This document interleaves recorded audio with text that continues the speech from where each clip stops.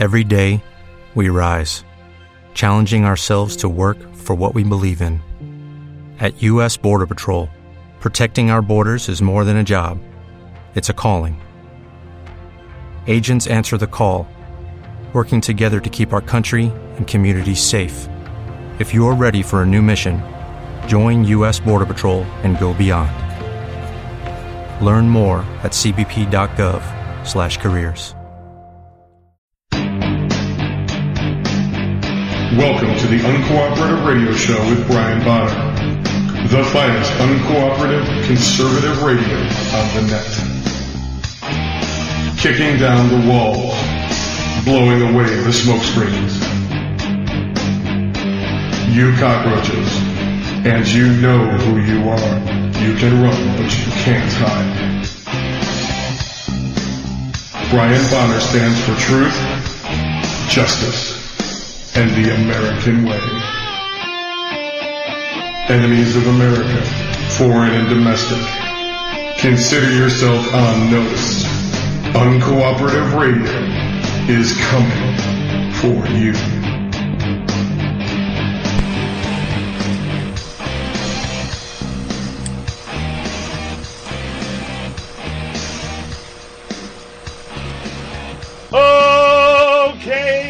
Welcome to the Uncooperative Radio Show. I'm your host, Brian Bonner from UncooperativeBlogger.com. You're listening to UncooperativeRadio.com. I'm here with my lovely wife and producer, Susan. Say hello, Susan. Hello, American Patriots. Okay, what are we talking about this evening?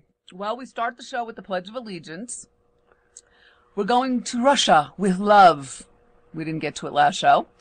We will never forget Benghazi, and we're not going to let you forget it either. The news behind the news, the new police state. Then, you think immigrants are good for this country? Think again. If we get to it. All right. Patriots, hand of heart, face the flag, your own flag. Please get a flag. I pledge allegiance to the flag of the United States of America, and to the republic for which it stands, one nation, under God, indivisible, with liberty and justice for all. Except the Progs are really trying to divide us. How so? Every issue, they're dividing us in this country. The Progs? Yeah. Well, we're pretty polarized at this point, because he's a polarizing figure. The man that was going to bring us all together is the most polarizing president in history. Well, yeah, I think he's worse than Tommy the Commie Woodrow Wilson. Did more damage. So the first article is To Russia with Love from Fox News.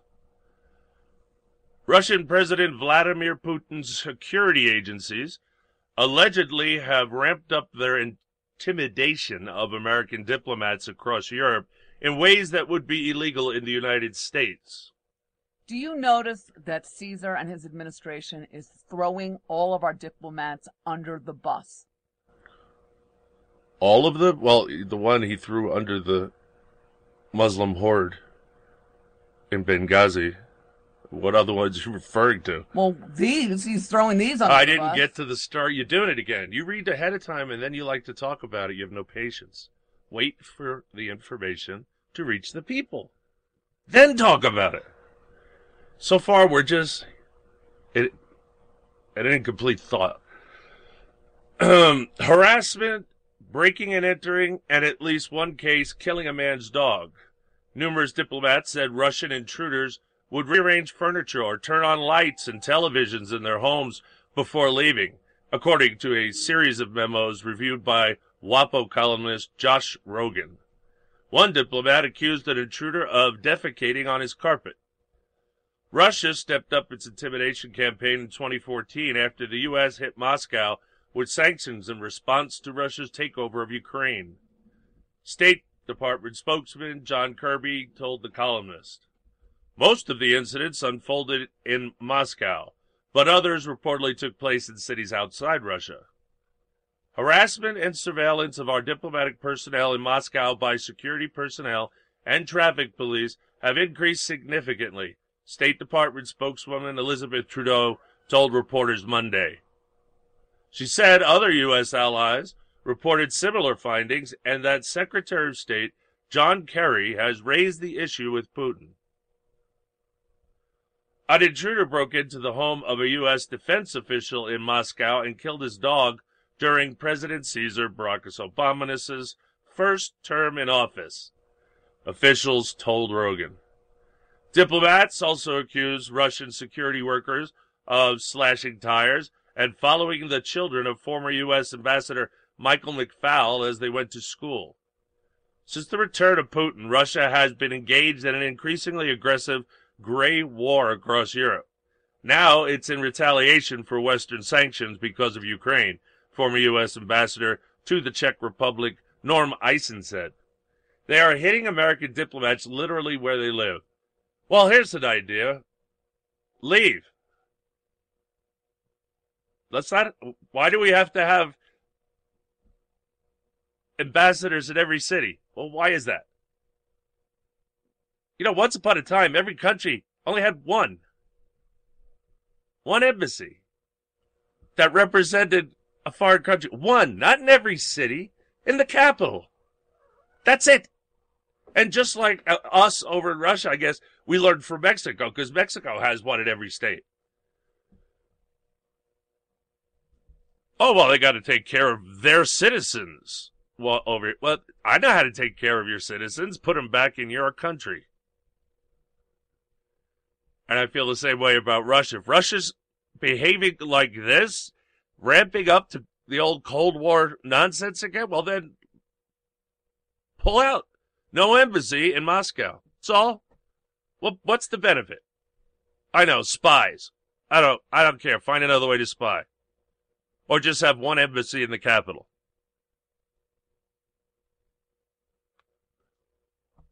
Oh, and teach them how to use baseball bats. The next time an intruder's in their home, if you catch them, they can crack their skull open. All right, from Fox News. Yeah, I know they're not going to let them have guns, I don't think. I mean, you can have them in the embassy because it's American soil, but not if you live outside of the embassy, which, by the way, never used to be either. The embassy was everything. You lived there, like the White House. It's where you live. You don't live in a private house. See, there's no security there. But in the embassy, we have Marines. So nobody's breaking in. I don't know why we went to this stupid model of having ambassadors actually live out and the people in the embassy live outside of the embassy. It's ludicrous. Again, we don't need thousands and thousands of ambassadors. That's more money, by the way, out of your pocket. For what? For some outskirt town, city in Russia? Who gives a crap what happens there?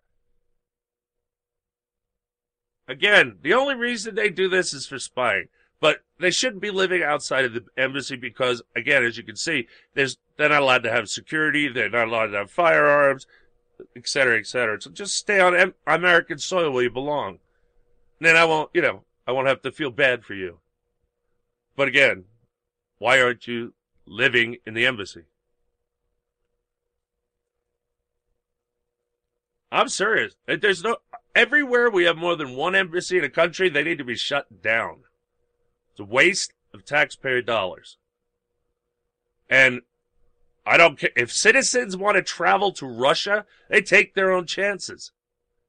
And again, I said, keep one in Moscow.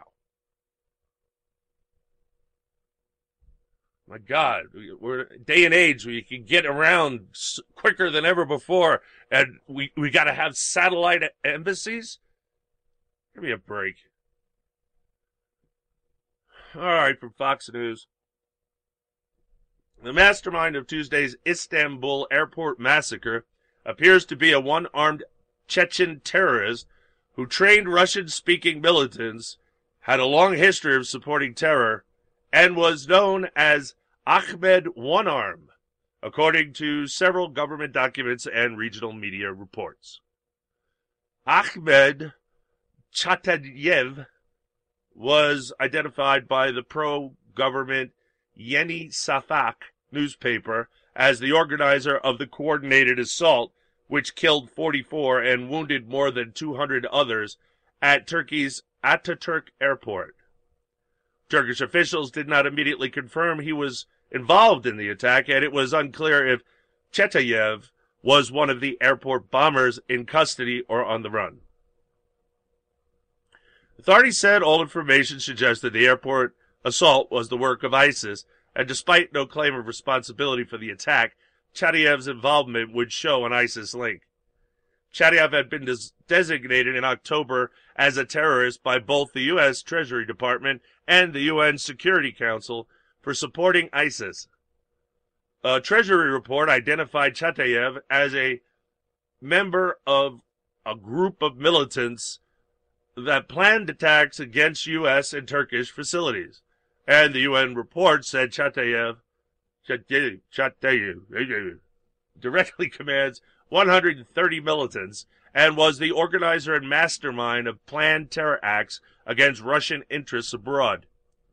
He's described as appearing in numerous videos in 2014 and 2015 in which he associated with other members of ISIS and greeted extremists in Dagestan. Chatayev began his extremist activities as a Chechen rebel fighting the Russians in the mid to late 1990s, according to numerous news organizations in the region. You know, they're not saying exactly what number of people were killed. Every single news report I went through, and even what you're telling me, is completely different. Turkey. I mean... It's Turkey. It's Islamic Turkey. It's hard to get any information out of there. Plus, it was just such a mess in the beginning that they couldn't tell how many people were dead and how many people weren't dead. But I do know one thing. In a country that doesn't allow firearms, the first thing they did was come out blazing with guns. They didn't blow themselves up. I don't know why they keep calling them suicide bombers when they're using guns. And if they're suicide bombers, they blow themselves up. So how could they have them in captivity? They just said they have have at least one in custody, right? Well, if he blew himself up, you couldn't have him in custody, right? Why do they keep calling them bombers? Did they have suicide vests on? Will this story tell me? Probably not. Again, if you have this many questions reading a news article, the author sucks. And basically all the authors suck now, because there is no real journalism anymore. Everything is political.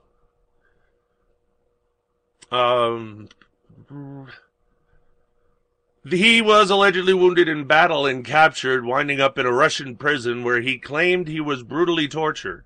It's during this time Chatayev is believed to have lost the lower portion of his right arm, though it's unclear if it was cut off for punishment or amputated for medical reasons. Well, unless someone's there to tell you, you wouldn't be able to tell the difference now, would you?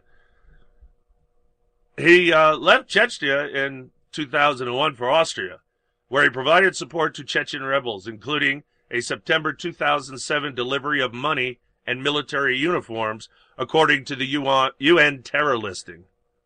Chatayev was given refugee status during his time in Austria. The Georgian Journal reported, "Oh, great, more refugees. Shooting people, blowing things up, great." The Georgian Journal reported, he spent time in a Swedish prison in 2008, according to the journal, and was later apprehended in the Ukraine. It was expected he would be extradited to Russia, where he was wanted by authorities. But Chatayev was instead extradited to Georgia, the journal reported. In August 2012, he was involved in the Lapota Gorge incident, in which militants took several people hostage and killed 3 members of Georgia's security forces. So this guy's been running around all over the place, doing all kinds of damage, and nobody's picked him up, killed him, got rid of him? It seems not. How many more of these animals are out there doing this? That they're just watching and they're not doing anything about it? There's 1 billion Muslims in the world? If 1% are terrorists, that's like, 100 billion? I mean, it's just like in our country, Brian. All these freaking fuzzy muzzies are running around, and all that they're doing is just watching them. They're watching them until they destroy people. It seems they watch him after. This guy's had quite a career, and they had him. They arrested him in Russia. And he went to a Russian prison. How the heck did he get out? What's happened to Russia? This is a terrorist. You'd expect him to be dead, not alive after a Russian prison. Well, Russia has its own problems with, and has for quite a while, with the Chechen, which everyone says the Chechen rebels. Nobody tells you they're Muslim. The Chechen rebels are Muslims. The Uyghurs are Muslims. Anyway, where were we? No, that's an important point, Brian, because that's how the whole world, especially stupid libtard progressives over here in America, are looking at these people. Oh, the poor Chechens, the poor, all these Muslim communities that are Muslim. Right. The poor Palestinians. Muslim. Hamas Muslim. Hezbollah Muslim. Wow. All the terror arms, Muslim everywhere. And everywhere Muslim is, it's no good. Because Islam is evil, and it keeps you in the 7th century A.D. Anyway, Chetchayev proclaimed his innocence and said he was merely a negotiator. He was cleared of all charges stemming from the incident by a Georgia court in January 2013, however. I don't know why you'd end with however. Turkish police on Thursday linked the airport suicide bombers to Russia, Uzbekistan, and Kyrgyzstan, with Osman Vadanov from Chechnya, named as one by Turkey's Hurriyet newspaper. Vadanov reportedly arrived in Turkey in 2015 from Raqqa, the Syrian capital of ISIS' so-called caliphate. It's not a so-called caliphate. It is a caliphate. Get an education. Vadanov and Chatayev may only be the most recent terrorists to come out of the Northern Caucasus region. The brothers who perpetrated the Boston Marathon bombing in April 2013, Zokhar and Tamerlan Tsarnaev, lived in Dagestan, a territory close to Chechnya, and the brothers' father was Chechen.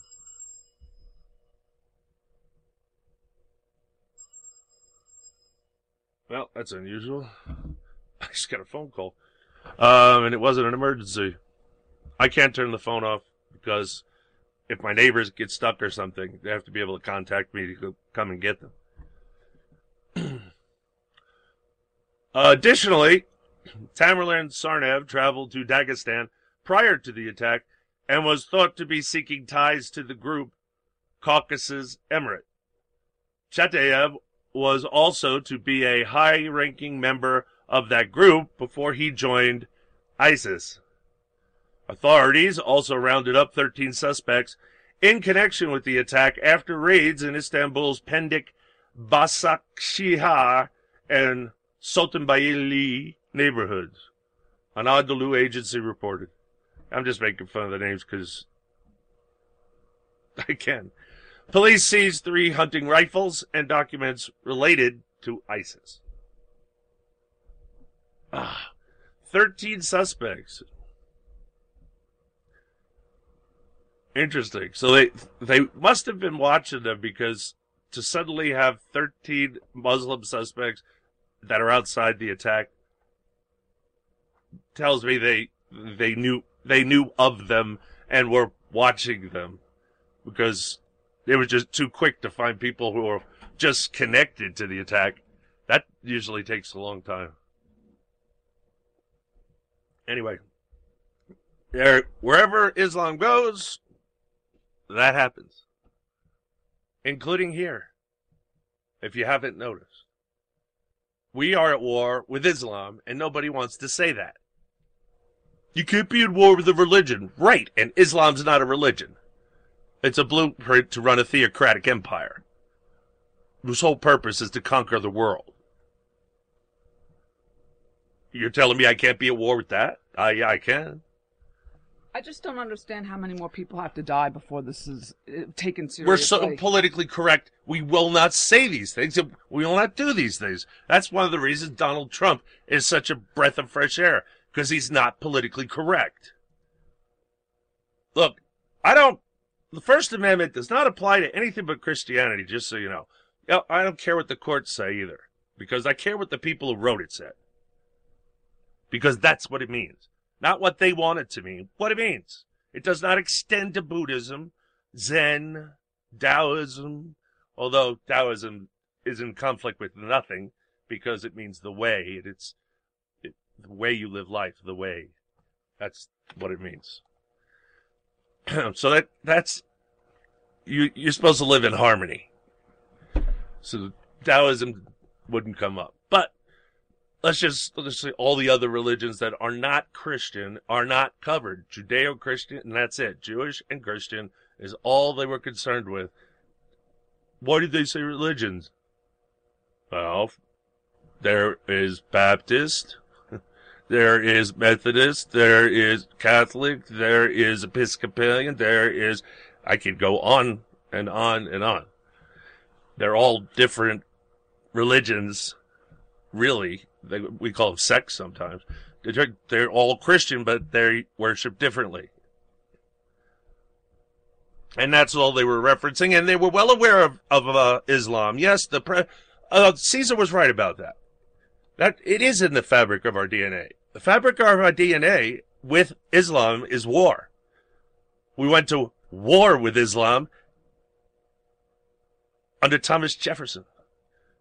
We went to war with Islam again under John Quincy Adams. We've been at war with them since the Gulf War. So, yeah, he's right. But we're not supposed to embrace them, love them, tolerate them, or like them. We're supposed to shoot them. And we're not supposed to let them come in our country. Because it's not a religion. It's something that's designed to take you over from the inside out. And why would you want to do that? Why would you want to bring that here? We're always told it was not going to be outside forces to take down America. It was going to come from within. And it has. For over 100 years, it's been happening. All right. Benghazi. Never forget Benghazi. And again, I agree with you, Brian, what you were saying. Get the diplomats out of there. I don't want to pay for that many diplomats as it is. They said outlying cities. So it's not just one embassy. We got an embassy in all of the cities like Mexico has here, and no. We don't need that. One embassy is all there ever used to be, and that is all that there should be. And that means in this country, too. You get one embassy and you stay in the District of Columbia. You don't have any embassies any other states. We don't want foreigners here. There's no reason to have foreign embassy in every state. That's, again, the national government's supposed to deal with diplomacy. Not the states. That's right. That's the one job they are supposed to deal with. So there's no need for it in every state, because then it would be the states that were, right? It would have to be the state, but no, it's not. So what the state should do, though, is go, get out of my damn state. Yeah, because who's paying for those buildings? And the personnel. We are. And the people to clean them. We are, I'm sure. I don't know what Mexico pays for. I guess they have to pay for their own buildings. I don't know. I never thought to ask. I'm just pissed off they exist. And it doesn't matter. It shouldn't exist. So, again, we go back to the Constitution. We go back to rational thought. And we have one embassy in every country. And that is all. I don't care the CIA wants more. The CIA's going to have to work a little harder. They all know every embassy has spies in it. Every country knows it. Every country does it. So why do we play this stupid game? That was funny, too. Speaking of Benghazi, when this first happened, you called it. You said it was the CIA. Oh, I know it was the CIA operation. I mean, right away you called it. Like that day. Yeah. I can't believe we're still talking. I study these things. I can't believe we're still talking about this. How many years later and nothing's happening?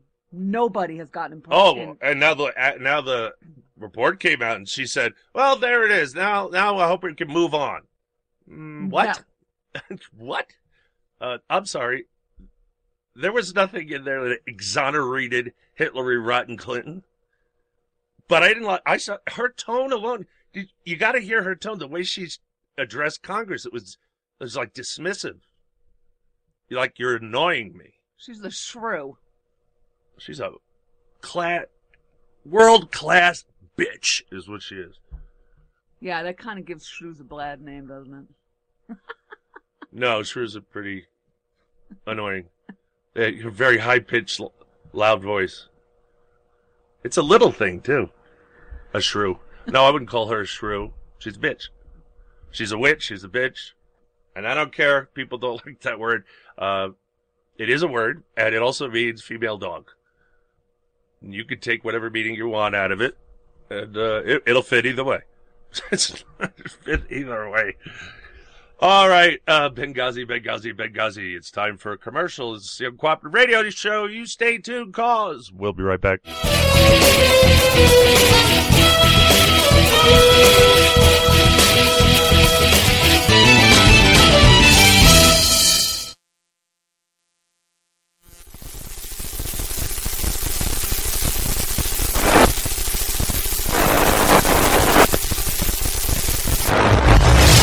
We are the socialists. You will be assimilated. Your individual liberties, personal freedoms, and mental individuality will be added to our own. Resistance is futile. What's your IRS problem? Do you owe back taxes? Is there a lien placed on your property? Have your bank accounts been frozen or seized? Have your wages been garnished? Are you being audited by the IRS? Are they sending you letters that demand actions and have urgent due dates? Well, solving your tax problems is as easy as calling Taxes 321. The IRS is the largest collection agency in the world. You need the best representation to give you peace of mind. You need experienced professionals that can cut through the red tape and stop the collection process. If you have a serious problem with the IRS, call the Taxes 321 network today. We'll get them off your back. 800-511-3024, 800-511-3024, 800-511-3024, 800-511-3024. What is term life insurance? It's basically a financial protection plan for your family if you pass away. It can be a hard purchase. Think about it. It's one of the few major purchases you can make that you will personally never use. But you've got to have it to protect your family. And you owe it to yourself to shop and compare to get the best possible rates. For term life insurance policies of $500,000 or more, call the Term Lifeline today at 800-430-1891. 800-430-1891. See if you qualify for up to $1 million in coverage for as little as $3 a day. We'll gladly compare multiple carriers to get you the best possible rates. So call now. 800-430-1891. 800-430-1891. 800-430-1891. Sample rate cited requires qualifying medically in the preferred non-tobacco rate class. If you're struggling to pay or haven't been making your student loan payments, listen carefully to this urgent alert. Have you been out of school for 10 or more years and you're still making your student loan payments? Are your student loans past due or even in default? Can't go back to school because of an old student loan problem? We can help you if you qualify. Your student loans can be taken out of default. We can stop the wage garnishments, stop the collection calls, and stop the seizure of your tax refund. Give yourself a break. Stop the stress and see if we can help you reduce your student loan payments. One quick 10-minute call could solve them right now. So call the Student Loan Helpline now. 800-215-6813, 800-215-6813. 800-215-6813. 800-215-6813. This is a fee-based document preparation service to help you access free government programs. Call for complete details. Not available in all states. The following message is brought to you by Health Markets, your first choice when you need health insurance for your small business. Do you offer health insurance to your employees? Call us now and see if you can save money. Do you want to offer vision and dental to your employees? Call us.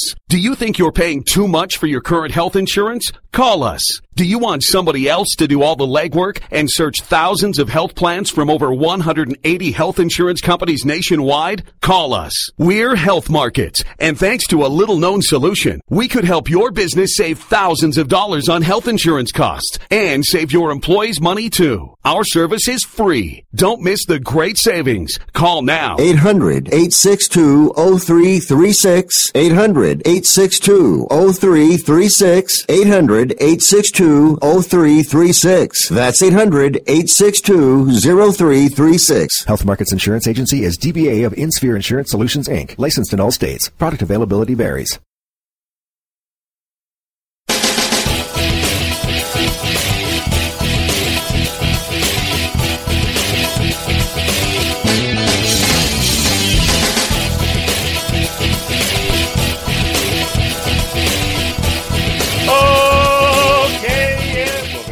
To the Uncooperative Radio Show.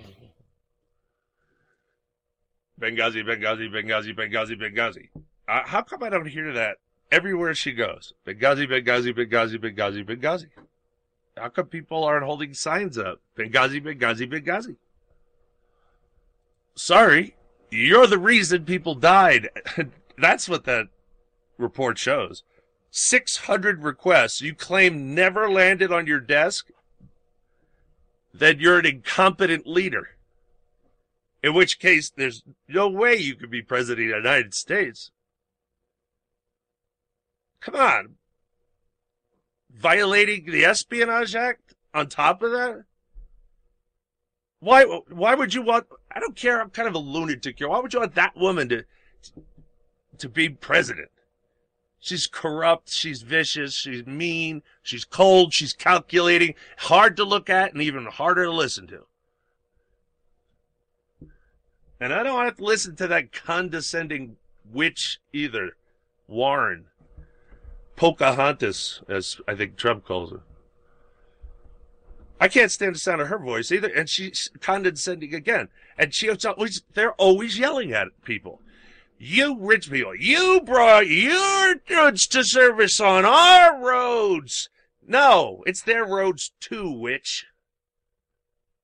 It's their roads too. They paid more property taxes than all the people that live in the area who would claim ownership of roads. If it wasn't for the businesses in the community, they wouldn't have paved roads. What do you think of that? Pocahontas? I don't know. I think we're going to have to bring evil witches back because it's either going to be Warren or it's going to be Hitler and Warren on a ticket. I can tell you that right now. That's the plan. She's trying to bring Bernie Sanders people on board with Hillary, although there's a lot going on that doesn't make much sense, including body language of the two of them when they're on stage. No signs, no support for Hillary. The podium, Warren's name was big and bold first, and Hillary's name was small, and you could barely see it. It was underneath. Now, if she's going to be the president, why would Warren's name be first, and why would it be bigger? Something's up. I think they think that she's too damaged because of what I brought up. Just those two things alone, and there's more. You know, I don't think the American people want 4 more years of constant conspiracies. Constantly. Not conspiracy theories, real conspiracies that they are good at managing, boy. That's all they do, though. You notice? It's a full-time job for them. Bill Clinton was caught in his private plane meeting with Loretta Lynch, the Attorney General, at the airport. Why would the Attorney General go to the airport to meet with Bill Clinton on his private plane? What possible reason could there be? It's not her job to be dealing with Bill Clinton. He's nothing. He's not the president. He's not elected anything. Something's up with that, too, because that's not normal. Why would the Attorney General drop everything to go meet Bill Clinton at the airport on his private plane? A couple of things come to mind. Of course, we know they're corrupt. So we know there's corruption going on. He's trying to corrupt her. He's trying to convince her that it wouldn't be to her best interest to go after Hitler if the FBI tells them that she should. Or she's having sex with him. Or both. I know the corruption for sure. And we know Bill Clinton for sure. I don't know anything about Loretta Lynch other than she's a left-wing kook, like all the rest of them. I'm sorry, you got to be a little brain dead to buy into this collectivist nonsense. Democrats on the House Benghazi panel said in a report that, the Democrats, who cares what the Democrats said? That security at the Libya facility the night of September 11, 2012 was woefully inadequate, but former Secretary of State Hillary Rodham Clinton never personally denied any requests from diplomats for additional protection. No, she had other people do it for her. That's what she has people for. That's what she has minions for. They go and tell. She's the Secretary of State. She shouldn't be the one. She should know about it. And if she wants to reject it, she doesn't reject it herself. She tells her underlings to do it. Clintons understand full well plausible deniability. But there's no way anybody did anything in that diplomatic corps without her knowing. She's a control freak. Trust me, she knew everything. And she knew the situation with the security. And she knew it was not a response to the video immediately. She called the Libyan president and told him that this was a planned attack. Called the Prime Minister of Egypt or President of Egypt, whatever they call it over there, and said the same thing to him. This was immediately after the incident. This was not next day, not 3 days later, not a month. It was immediately after. So she lied from the very beginning to you and me. But we expect the Clintons to lie. Bill Clinton did nothing but lie. She's not as good a liar as Bill Clinton, though, because she comes off as a real bitch. Bill Clinton's lovable and likable. That's how he gets away with crap. He's so lovable. I know, I feel your pain. Okay, so they said, even the Democrats said it was woefully inadequate, but of course there was plausible deniabilities. Not Hillary or Clinton didn't. 600 requests, and she didn't know about any of them. Oh, what a crock of crap that is. And if that's the case, why aren't heads rolling? I want everybody that touched those things that didn't give it to her, I want them in jail, where they will roll over on her, and then we can put her in jail. Oh, they will turn. You put them in jail, they'll turn in a heartbeat. Just make a deal. And we finally get rid of the Clintons. Man, they're like something stuck to your shoe. The panel's 5 Democrats said after a 2-year investigation that the military could not have done anything differently on the night of the attacks to save the lives of 4 Americans killed in Libya. How is that possible? They could do nothing different? They could have done something. That's what they could have done different. Something. They could have not constantly given stand-down orders. In fact, the SEALs that went there against orders. They put their whole career and future on the line and their lives to go and help, and that's what the military could have not stopped. They were only an hour away. Well, we have no assets in the region. Bull!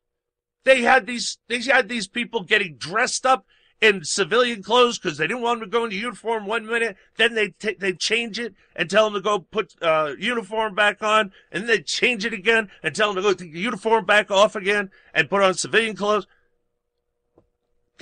How can they say there's nothing they could have done differently?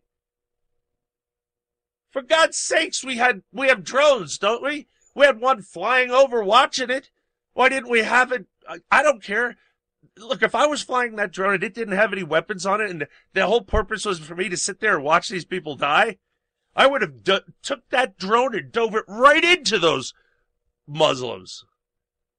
I would have taken out the majority of them. So there's something they could have done differently, isn't there? Couldn't do anything. How stupid do you think the American people are? The only ones that are going to believe this are the ones that are going to vote for Hitler anyway.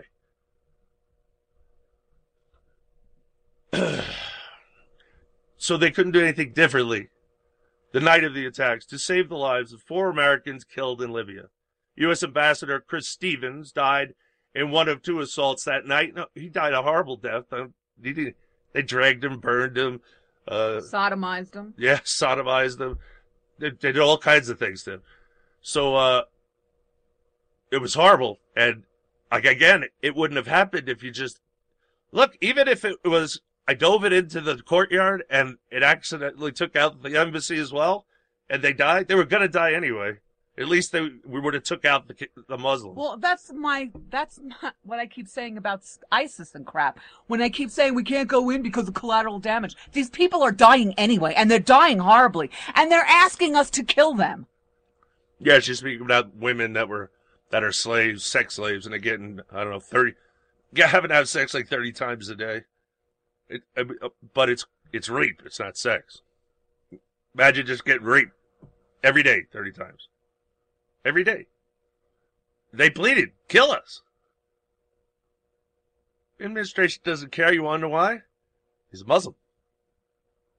You can put all the information together of what's going on over in the Middle East, who started what's going on in the Middle East, his response to what's going on in the Middle East. There's only one thing that makes any sense at all. No, he's not stupid. He doesn't have to be smart. He does whatever his handlers tell him to do. Do you notice that... But notice that the whole Islam now, Muslims now, terrorism now, is blown up under this administration. It blew up under Secretary of State Hillary Rotten Clinton. That's the whole Benghazi, the whole Middle East mess, that's on her. She was at head of the diplomatic corps during the time where she made things get worse in the Middle East. Don't you remember them claiming, oh, this is Arab Spring? They facilitated this. Of course, it turned into Arab nightmare, Arab winter, but certainly no spring.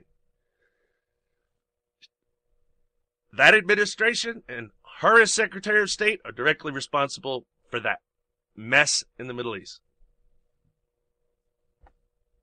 But go ahead and vote for her.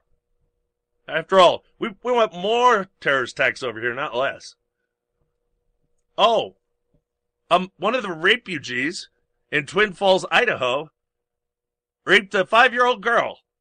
Congratulations to Bleeding Heart Doofusai, bringing in these people, these evil Muslims from Syria. The Muslims are born here aren't nearly as nasty as the ones over there that they're bringing here. Because they're like sociopaths. They have no problem. They enjoy torturing people and killing people. They enjoy it. It's like recreation for these people. Cutting off heads, burning people alive, ripping them apart, quartering them. Any kind of barbaric torture, they've been doing it over there in the Middle East. I guess someone told them how. Because you're not allowed to read a book except the Quran. But yeah, the Quran does kind of say those things. Never mind. Islam's evil. It's all you got to know. Plain and simple. And if you think you're getting the information about what's going on with Muslims, go over to Robert Spencer's blog, jihadwatch.org, and see how many Muslim articles he has up a day on his blog about what these Muslims are doing. Heck, I got stuck on the Black Sphere last night because it was like story after story about the Muslims over there. And then that I found the one in Twin Falls, Idaho. I also found that on Black Sphere. Which, I think he's a host at Red State, isn't he? I have no idea. I thought I saw the show, the Black Sphere. Well, we'll see. Where were we? Ambassador Chris Stevens died in one of two assaults that night at the U.S. outpost and CIA annex. Democrats' release of their own report heightened the partisanship, of the inquiry, which has been marked by accusations of Obama's administration stonewalling and finger-pointing. Republicans on the panel missed a self-imposed deadline to issue a report before summer, but the Democrats' move in issuing their report could spur the GOP's final product. Whatever the timing, the Republican report is certain to have repercussions for Clinton and the presumptive Democratic presidential nominee. She is the presumptive Democratic. I don't know, see, that's what I mean. It looks like they changed their mind about Hillary, and it looks like she's accepted it. It boggles the mind, the body language with her, letting Warren take over the whole show, and there's not one Hillary sign there. Strange. But, Warren in her, she really believes that stupid mantra of hers about businesses owing more in taxes because they use our roads and our whatever, and on it goes. That's what you want as President of the United States? Collectivism 101? Again, those businesses pay taxes like everybody else. And the business pays more tax than an individual. So, really, the individuals are going to work on the roads that businesses help build. And the bigger the business, the more taxes, the more it contributes to all that mind-numbing garbage. If you fall for that 60s claptrap, I'm giving up on the country. I swear, this election's got to be real important because you all decide that you want socialism. There's a clear distinction here. If you're sure you want socialism, you want all this collectivist nonsense, you want to tax the rich to death till they leave. You want to tax businesses so they leave. By the way, we have the highest corporate tax in the world right now, and that's what's making businesses leave here. And Hillary, in her speech, says she's going to raise taxes on corporations, which, by the way, are made up of taxpayers. Shareholders are taxpayers. When they take their money out, they pay tax. So there's no reason to tax the corporation because you're taxing them twice. And if you don't lower the corporate income tax, there won't be any corporations here. We will have to buy everything from overseas. It's almost impossible to find stuff made in the USA anymore. Luckily, there's some people coming out with pants that are made in the USA and stuff like that, clothing stuff. But no real big industry because that's all gone. They can't compete if they got to pay the highest corporate income tax in the world. And she's going to make it higher. They hate corporations, right? Remember that case? What was that Supreme Court case that said that they have the right to contribute to whoever they choose, the corporations? They're all upset about that. So I guess maybe their answer to that is, we're just going to drive all the corporations out of the whole country. Because these people think of nothing except making us a socialist hellhole. That's why they make stupid mistakes like that. Why would she make a speech that said she's going to raise taxes on corporations? People have to know how high the corporate tax is. Why would she do that? Anybody that knows what the corporate tax rate is going to say she's nuts. You can't raise the taxes more. I don't know what Trump's going to do. I know he's going to lower taxes on corporations. Not where I would want it. 0. Again, I don't believe in double taxation. Everybody that gets paid from the corporation pays tax. All the shareholders pay taxes, and you're taxing them on another tax. Unbelievable. And throughout history, please study history. Go back and look at Coolidge and Harding, Andrew Mellon as treasurer, and how lowering the tax on the rich ended up bringing in more money from the rich every time they did it. They brought it down from, I think it was 90% under Clinton, and brought it down, under, who was before them? I forget the guy. Anyway, he brought it down. They did it in chunks. At the end, they had cut the highest tax rate in the unconstitutional progressive tax to about 22%. And they had more money from the rich every time they lowered the tax. Now, I don't know where the magic number is to stop, but I do know this. It should be a flat tax anyway, because equal protection under the law. And tax is law. Taxes, yes, it's law. Don't pay your taxes and find out. All right. Man, I hate the Clintons. But then again, I hate the old demon crap party now. So anyway, whatever the timing, the Republican report is certain to have repercussions for Clinton, the presumptive Democratic presidential nominee. The Democrats said they regretted that their 344-page report was not bipartisan, but said Republicans left them little choice after conducting one of the longest and most partisan congressional investigations in history. What a lie that statement is. It wasn't the longest and most partisan investigation in history.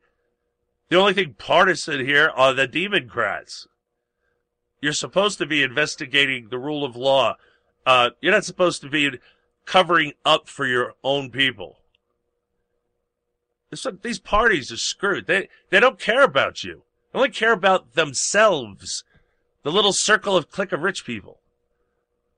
Power and richness, New World Socialist Order. It's all they think about.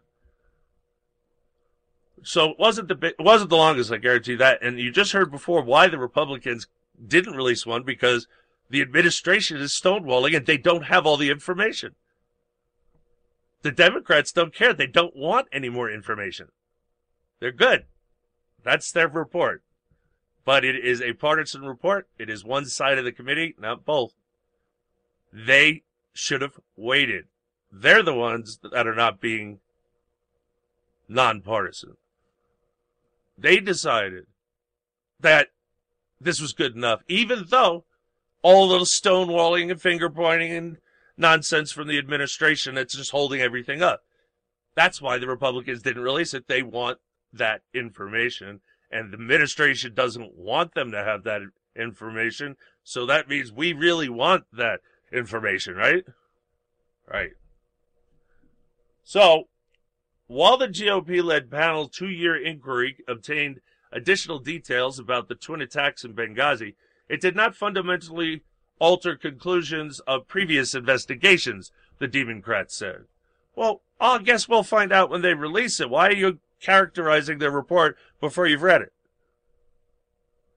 Democrats blamed inadequate security in Benghazi on decisions made by mid-level officials at the State Department and said that, contrary to repeated claims by Republicans, neither Clinton nor anyone else intentionally delayed the military's response or ordered a stand down. And we know that's a lie. We know that as a fact that that's a lie. Why would they put that in the report? We know absolutely. We heard from the general. He was told to stand down. What they don't know is who gave the order, but we know Definitely, it was given. But I know how the military works, and that had to come from the commander-in-chief. Doesn't matter how it actually filtered to that general. It has to come from the commander-in-chief. So, we know he told him to stand down. And it's just that. Okay, we're going to go to a break. So, Uncooperative Radio Show. Stay tuned, cause we'll be right back.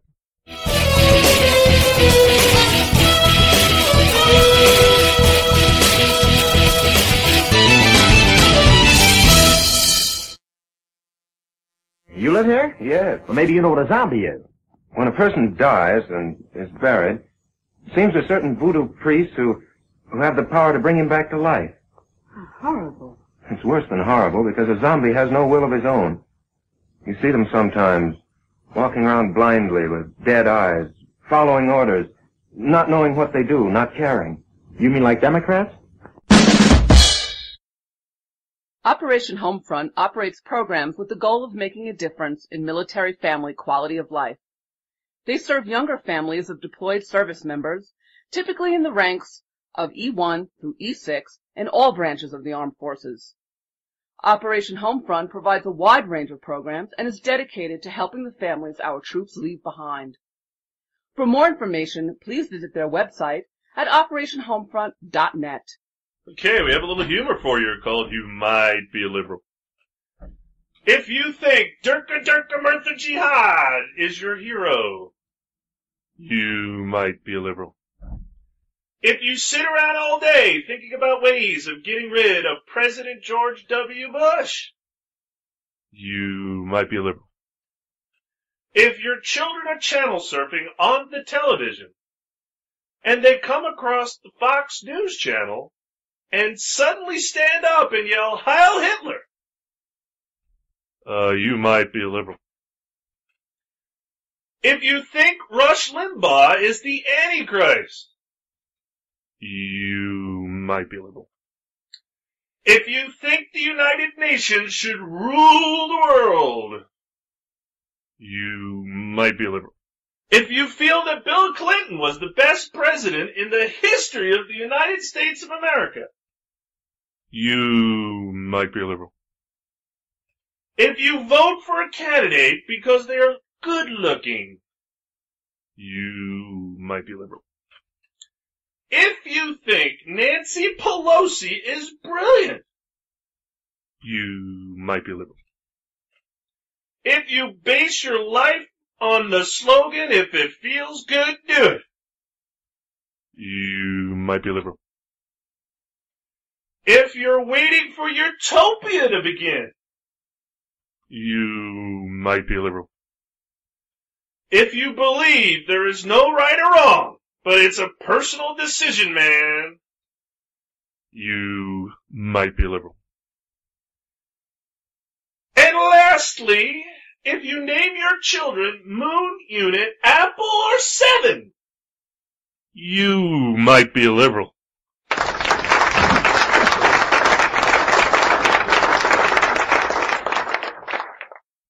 We built this city. You didn't build that. We built this city on rock and roll. Built this city. You didn't build that. We built this city on rock and roll. That's the reason I'm running for president, because I still believe in that idea. You didn't build that.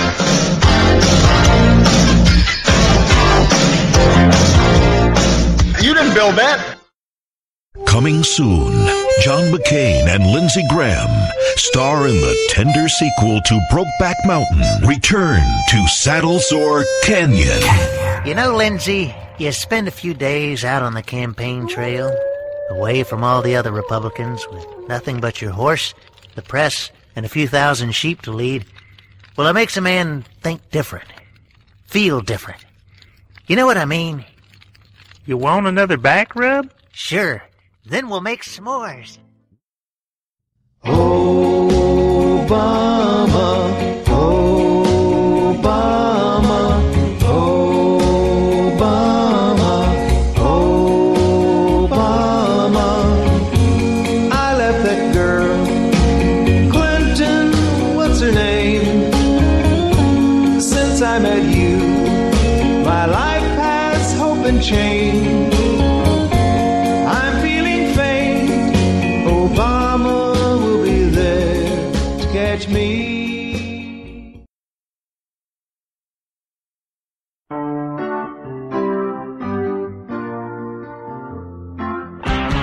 Jeremiah was my pastor. He was a good friend of mine. I said I never heard a single nasty word he said, and I hope you'd believe that line. I had the audacity of hope that you'd believe that line. Now I'm saying Reverend Wright was wrong. Jeremiah's gone now. He sleeps with the fishes in the deep blue sea, and he didn't speak for me. Of the Clinton.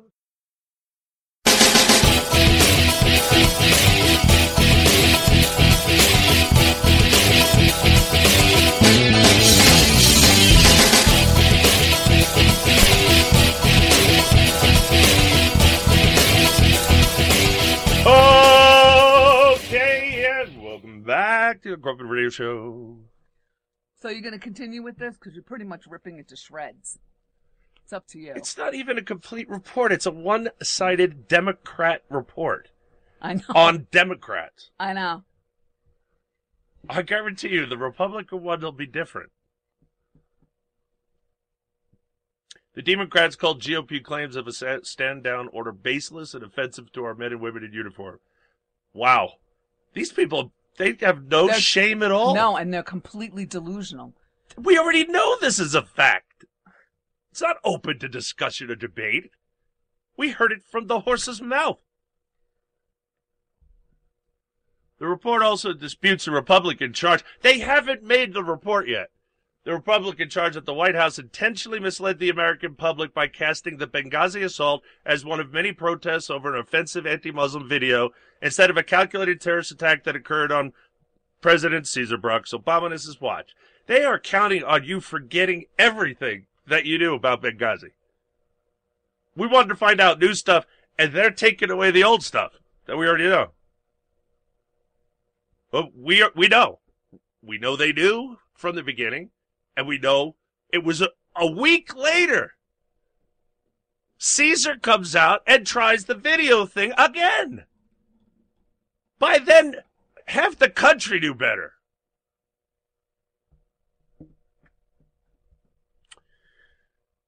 Anyway, it's you know how evil and bad the Democrat Party has become. Man, if this doesn't make people vote for Trump, I don't know what will. I mean, this is what we have up there. They don't care about the truth. They lie to us constantly. They do what they want, even though they're not supposed to under the Constitution. Everything they do is unconstitutional, illegal, and unlawful, except making war. The Democrats said that the assessments and information that the CIA and other agencies provided to U.S. government officials, quote-unquote, evolved after the attacks, but were not influenced by the upcoming 2012 presidential election or any other political factors. You got to be kidding. This report is political. And he lied to us from the beginning. We know this. Only Kool-Aid drinkers are repeating anything else. Yeah, you Daily Coast people know who you are too, right? I got my eye on you. Obama's critics have zeroed in on the talking points. A reference to a memo prepared for lawmakers and then UN Ambassador Susan Rice to help her get ready for appearances on the Sunday news shows to discuss the attack less than a week after it occurred. The Democrats said not a single witness that appeared before the Benghazi committee identified evidence that intelligence assessments or CIA talking points provided to Congress and Ambassador Rice were influenced by political considerations, according to the report. Wow. If this doesn't piss you off, nothing will. This is Benghazi we're talking about. People, we're already pissed. Now to come out with this tripe? Anybody that votes for a Democrat is an idiot. No, there's a special place in hell for them. Useful idiot. You are a useful idiot to the enemy, which is evil, which is Lucifer. Oh, there goes getting all religious again. Well, no, we're talking about Muslims, right?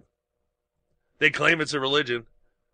And the idiot progs, talking heads out there, insist on calling it the third Abrahamic religion, even though we do not worship the same God.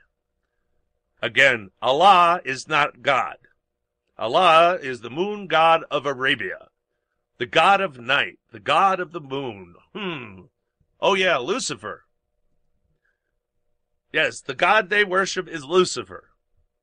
The God we worship is God, the Alpha and the Omega, the beginning and the end. There's quite a few names for God actually besides that, but I don't like using them in a public sphere. Well, you study up on Judaism. If you're a Christian, you should study up on Judaism anyway, because that's where Christ came from. Jesus was a Jew. All right, from CNSnews.com. In reaction to the report released today by the House Select Committee on Benghazi, which was investigating the September 11, 2012 attack on U.S. compound in Benghazi, Libya, where 4 Americans were murdered, Media Research Center President Brent Bozell said it was the committee chairman's job to get to the truth, and he punted. The committee chairman is Representative Trey Gowdy, Republican, South Carolina. What? I thought Trey Gowdy was a Texan. No. Are you sure? You don't think they made a mistake, do you? We'll have to look it up after the show. He just seemed like a Texan to me. I don't know. And the Select Committee was established by Congress in May 2014 over the last 2 years. The committee has spent an estimated $7.1 million investigating the Benghazi attack and the administration's actions concerning that event. What are you spending money on just to have people come in and talk to you? How is that costing $7 million? I don't understand. It doesn't cost anything to swear them in and have them sit there and talk at you. How's that expensive? I want to know where this $7 million went. Probably to FOIA requests. $7 million. Look, you're not paying for their time. They're already getting paid. So they can't spend money making FOIA requests. There's no money involved in FOIA requests. Yes, but they have to hire lawyers to do that. No, you don't. Absolutely not. Trey Gowdy is a lawyer. I'm sorry. He is a lawyer. And I'm waiting for him to call a grand jury. Because despite with this stupid Democrat biased report they released, out now propaganda. I mean, they think you have no memory at all. You've forgotten all about Benghazi. So now whatever the report says is true. Now they're right. There are people like that out there. The ones that only watch the Alphabet News, for instance. That's how they get all their information. They tend to be low information people. They tend to be propagandized individuals. But I'm going to put in a FOIA request. I'm going to ask, where did $7.1 million go in an investigation on Benghazi? I just don't understand the cost here. We already pay the people involved, so their time doesn't cost us any more.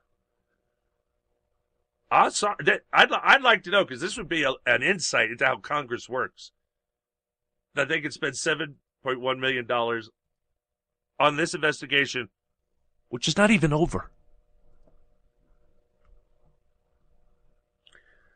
I'm stunned by the GOP's unwillingness to accomplish anything in Congress, which now extends to resolving investigations, said MRC President Bozell in a June 28th statement. Trey Gowdy's continued admonition that it's up to the American people to reach their own conclusions about Benghazi is an obfuscation. It was up to him to get to the truth, and he punted, said Bozell. He didn't punt. They haven't even got their report out yet. You're the one who punted. You bailed early. You didn't get all the facts yet. Your report is worthless. Well, it's good comedy, the Tommy Woodrow Wilson propaganda, but, again, you got to be careful how you propagandize something. If the public already knows certain facts as facts and not open to discussion, and you come out and say that that's not the case, then the American people are going to have a reaction to your nonsense. You're showing your hand here to the American people. I expect them to blow up. And I hope the Republicans hold off until just before the election to release their side. What do you think of that? Anything to stop Hitler. Anything. I despise that woman. I despise the Clintons. Although Bill's fun to play around with because, well, it just is. But there's nothing fun about Hitler. See, Bill he's fun. He's likable. He tells jokes. He gets jokes. Hitler's just a witch. And from what I can tell by listening to ex-Secret Service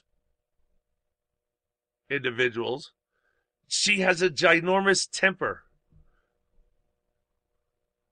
She just blows up. She has two faces. The smiley grandma face that she tries to put on. Yeah, I know, that scary face is actually her good face. Then supposedly, once they leave the room, boom, she lets Bill have it.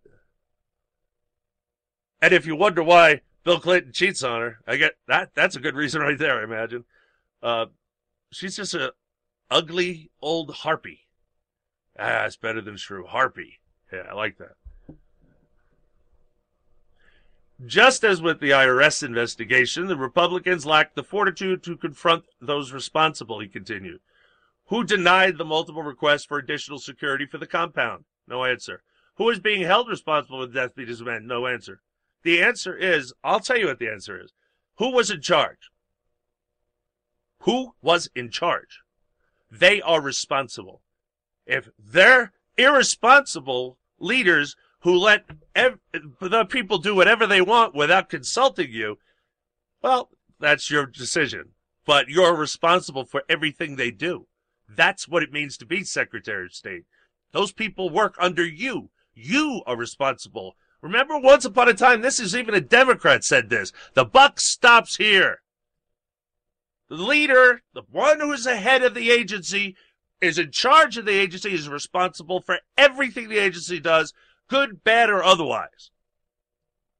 So we know who's responsible. Now hold her responsible. Should the commander-in-chief be held responsible for the multiple failures of the military? Said Bozell. Failures of the military? What failures of the military, you punk? Now you bring it in the military? Man, I swear something's going to blow. Yes, as a matter of fact, the commander-in-chief should be held responsible for the multiple failures of the military that never happened. But if you think there were failures of the military, the commander-in-chief is responsible for everything the military does. His buck stops here. I don't care what the underlings did while you were their boss. You're responsible for your underlings. See, we got to get rid of this plausible deniability crap. No, if you didn't know, you should have known, and therefore you are guilty. Peach there, Baxter. Who's this Bozell character? I mean, he keeps making me think of Brent Bozell, but he's a conservative. He's not this nut. So I don't want. I'm just saying that because I don't want you to think the same thing. If you just keep hearing Bozell, you think Brent Bozell. Picture him. No, Different person. This is Brett Bozell. What? Brent Bozell. He's the head of the Media Research Center. This is him. Oh, it is him. Okay. I thought it was him, but then I thought I got it wrong. No, I'm talking about the report. The lead. I'm thinking the lead Democrat for the report, not the Media Research Center. Okay. I got that kind of conflated in my head. This is Brett This Bozell. is them reporting on. Well, they're not reporting on either. How would Brent Bozell know what they did and didn't do? They haven't released the report yet. I don't imagine they're walking around telling everybody. They've released the report from the Democrats like that's the end of it. That's what they're doing in all of media. But it's not. There's know. got to be another report. I know. And by the way, the only way it can be bipartisan is if they both come out with a single report, not two separate ones. And obviously the Democrats want fiction, and the Republicans hopefully don't. I just say hopefully, because a Prague is a Prague is a Prague. It doesn't matter what letters after the name. And then really, there's only one party up there. It's the Republicans. And I've been saying that for decades. Yeah, so if there was multiple failures of the military, I don't know what you're talking about. There was no failures of the military. But if there was, yes, the commander-in-chief should be. Should the Secretary of State be held responsible for disastrous consequences of State Department decisions? Not according to this report. Well, it's only half a report. Sorry, there's more to come. But yeah, they want you to think they're not going to come out with. There was a deadline. Why was there a deadline? What's this mysterious deadline they talk about? Oh, it had to be out by this time, or what? Or you can never tell the American people what you found out? Who's in charge of that imaginary spot that says if you don't get it in by this time, you can't do it at all? Who made up that rule? It's nonsense. Like I said, I hope they wait till right before the election to dump this out. Yeah, I know it's partisan and calculating. I don't care. These people are evil and they need to go. They need to be destroyed. The Democrat Party must be crushed like a bug.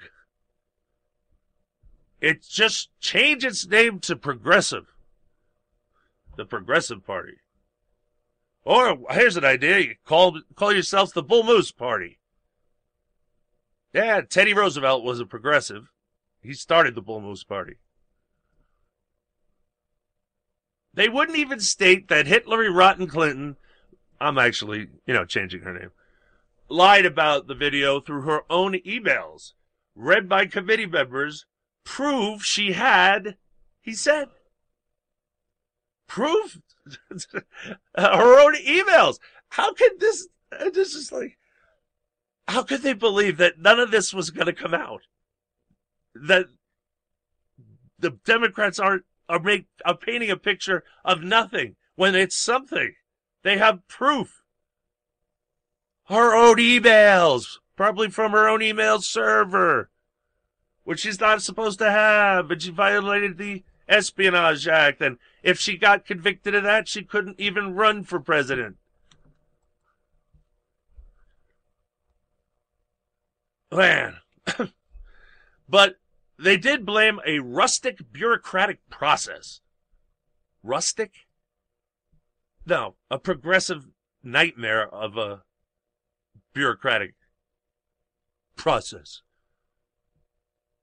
Quoting from the report, it doesn't get more Washington than that. Everyone involved in this charade disgraced themselves. Thank you. I couldn't agree more. Like I said, we know certain facts, and that means the Republicans on the committee know the same facts, and even more facts than we know. The Democrats' report says there's no facts. Basically, it's a report about nothing. It says, there's nothing to see here. Move along. Don't look behind the curtain. That's what they're saying. But we know it was, man, they lied for like a week. And they would have kept lying if they could have got away with it. That's the problem. If you try and lie about everything, eventually people are going to realize that they can't believe a word that comes out of your mouth. And it seems like the Democrats are nothing but people that say lies. And who is the father of lies? Lucifer. I'd like to know what happened to that cartoonist that they put in jail for so long. Is he in like a black ops area? Last I heard, I don't know. They don't know where he is. They arrested that guy and put him somewhere, and they have never let him out. Because he would have went public. As soon as he gets out, he's going to go public. Well, unless he's scared to death, and then I guess he won't. He could be dead as far as I know. Yeah, but notice nobody knows where he is, and that was a good point to bring up, because no one thinks about it. They did arrest the guy with the video that nobody even watched until after they said it was the video that caused that attack, which they knew when they were saying it was a lie. They thought they could control the dialogue. They thought they could control the dialogue. They can't. The internet's here. That's why the FCC is now in control of the internet. And everybody that thinks that's a good idea, you're a doofus. No. Bad, bad, bad. Government in our free market just ruins the free market. They'll start controlling what people get to see, which websites people can see, can't see. When they're in charge of the internet, they can do whatever they want. This was not a government-created entity like they claim. This was civilian-created. They were in the ground floor when it was called just the internet, and you had to know Unix to use it. It was just a bunch of mainframes in colleges that you could get information on in textual format only. Then we, the free market, wanted more. And they gave us more. And we wanted more. And they gave us more. And now it's this wonderful GUI. You can point and click and search and find any information you want. Find any products you want at good prices. All this is available to us now. That's why they wanted the FCC, because they are going to end that. They're not going to let us tell the truth when they're blocking it with the lamestream media. And by the way, they gave him the power to turn off the internet. Did you know that? Oh, you got something to push somewhere. I do. I have a button to push. Push the button. Now have you ever stopped to wonder why the world's in such a mess? Why there's so much mindless mayhem on the TV and the press? Why so many busy businessmen are snapping from the stress, and the rest of us are jogging from depression? Now has it ever once occurred to you or ever crossed your mind that the problems of this nation are created by design? That no matter what they tell you, there's another bottom line intertwined between the patterns of deception. Since our eyes were first opened and our ears began to hear, they've been herding us like cattle through our fantasies and fears. They move us through illusion and confusion of the mind, and by changing subtle meanings to the words between the lines, it's the news behind the news. Thank you, client with a K.com. And of course that means it's time for the news behind the news, and you've got the wrong sound file. It's not supposed to have that on the end of it. Here we go again. From USA Today. Sure, you could fire up a barbecue and set off fireworks, but as the 4th of July weekend approaches, do you know enough about the United States to become a citizen?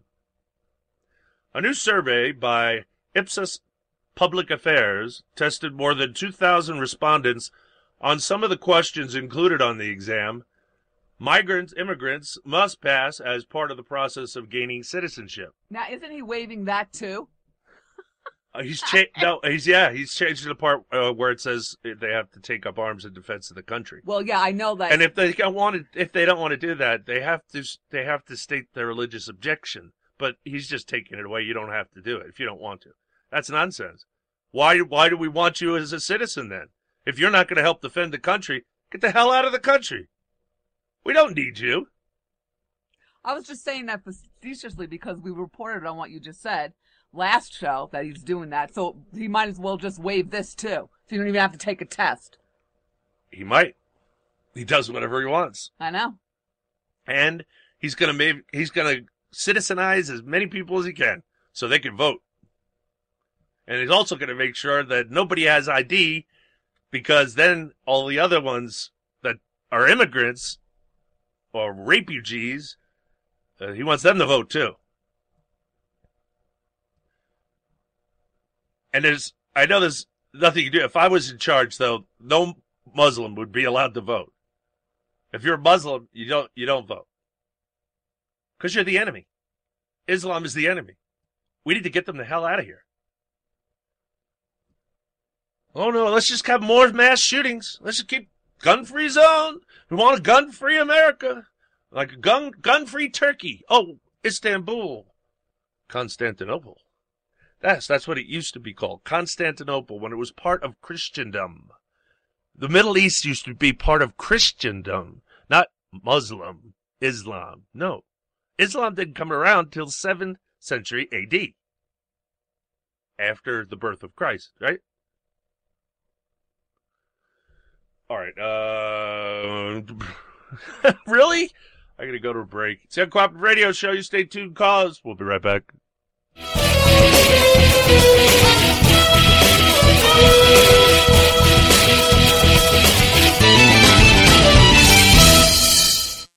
The path to restoring our republic was laid down by our founding fathers. The principles of freedom, liberty, personal responsibility, and limited government are conservative ideals we will never abandon. America is listening. Grassroots, common sense, conservative talk radio. It's on the internet. Tune in now. Red State Talk Radio, featuring some of the most popular internet talk show hosts in America today. Are you listening? RedStateTalkRadio.com. You hear the headlines. You know health insurance is a real mess right now. Premiums have skyrocketed, and in most cases, you're stuck with your plan until open enrollment. But there's a government rule that allows you to qualify for lower health insurance rates if your life has changed. That means if you've changed jobs, if you're having a child, if you're getting married, if you're getting divorced, even if you run a small business or you're self-employed, this law may qualify you to get lower health insurance rates. Call the Health Insurance Hotline today. Learn how this 10-minute call can help you get lower health insurance rates. This is a free service to help consumers learn the laws to help them qualify for lower health insurance rates. So call right now to learn more. 800-296-1140. 800-296-1140. 800-296-1140. That's 800-296-1140.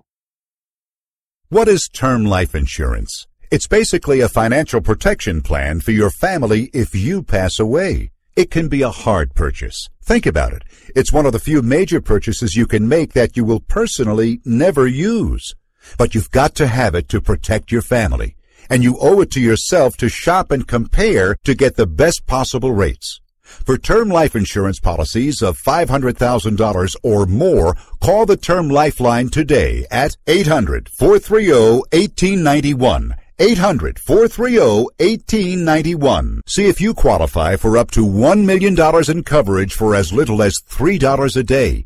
We'll gladly compare multiple carriers to get you the best possible rates. So call now. 800-430-1891. 800-430-1891. 800-430-1891. Sample rate cited requires qualifying medically in the preferred non-tobacco rate class. You hear the headlines. You know health insurance is a real mess right now. Premiums have skyrocketed, and in most cases, you're stuck with your plan until open enrollment. But there's a government rule that allows you to qualify for lower health insurance rates if your life has changed. That means if you've changed jobs, if you're having a child, if you're getting married, if you're getting divorced, even if you run a small business or you're self-employed, this law may qualify you to get lower health insurance rates. Call the Health Insurance Hotline today. Learn how this 10-minute call can help you get lower health insurance rates. This is a free service to help consumers learn the laws to help them qualify for lower health insurance rates. So call right now to learn more. 800-296-1140. 800-296-1140. 800-296-1140. That's 800-296-1140. What's your IRS problem? Do you owe back taxes? Is there a lien placed on your property? Have your bank accounts been frozen or seized? Have your wages been garnished? Are you being audited by the IRS? Are they sending you letters that demand actions and have urgent due dates? Well, solving your tax problems is as easy as calling Taxes 321. The IRS is the largest collection agency in the world. You need the best representation to give you peace of mind. You need experienced professionals that can cut through the red tape and stop the collection process. If you have a serious problem with the IRS, call the Taxes 321 network today. We'll get them off your back. 800-511-3024. 800-511-3024. 800-511-3024. 800-511-3024.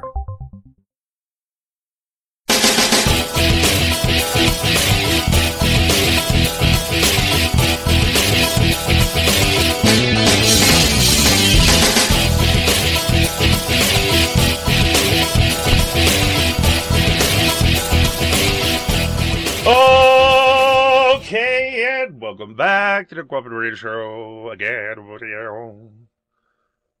This is the only way I can really hear with these. It's gotta go here on my chin. I got these weird, I don't know, maybe you guys have used these before. These weird headsets you got. It's like it's like earbuds that are attached. It's weird. And it only goes, I'm so big, it only works one way for me. That's the old style. Those things are like 10 years old. Yeah, well, maybe we should get some new ones. Okay, where were we in this story about this? Oh, yeah, the exam. We've done the exam on this show before, you know, and it's not easy. I mean, you got to know some U.S. history. The immigrants actually learn more about U.S. history than your children do. More than 9 in 10 of those polled aced the question of the day, correctly identifying the date the Declaration of Independence was signed as July the 4th, 1776. Well, no, that's the historical.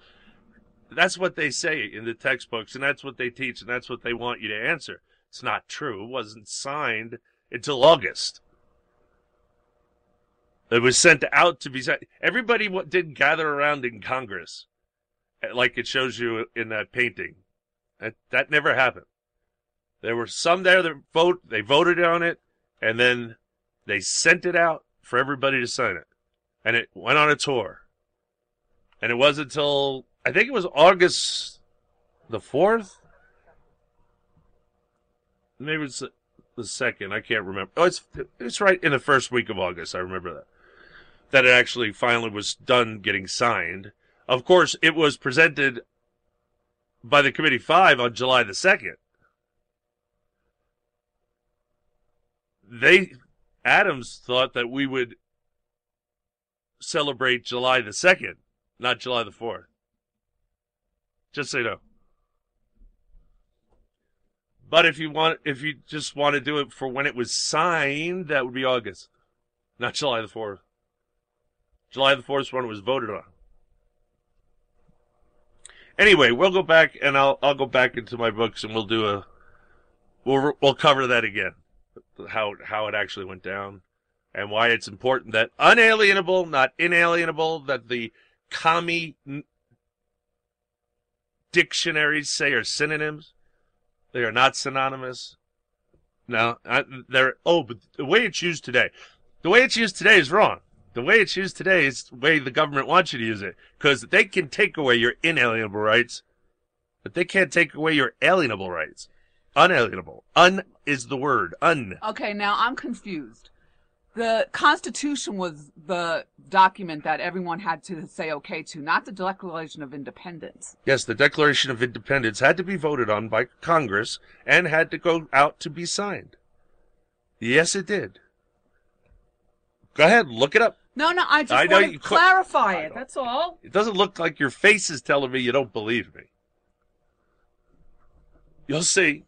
Oh, as an aside, Brian, what? The founders didn't think that the Declaration was going to be such a big thing to the people. They really didn't. We discussed that last night on the Women of the Revolution show. Because some people didn't, I'm sure. Right. They didn't think that it was going to make that much difference to the people. But then again, a lot of people didn't want independence, right? That is true. It was actually a minority that actually did all this. It wasn't the majority will. But they were never into a democracy where the majority rules. So there you go. They messed that up with the Articles of Confederation. That was a democracy. Everybody had to vote yes or no for it to be yes or no. It had to be 100%. And again, Rhode Island was almost 100% no. Why? Because it was a pain in a thorn in their side. That's why they were a pain in the butt. They were also one of the last of the states to ratify the Constitution. One of, not the last one. Where was I? 90% or more knew that the Supreme Court is the highest court in the land. No, it's not.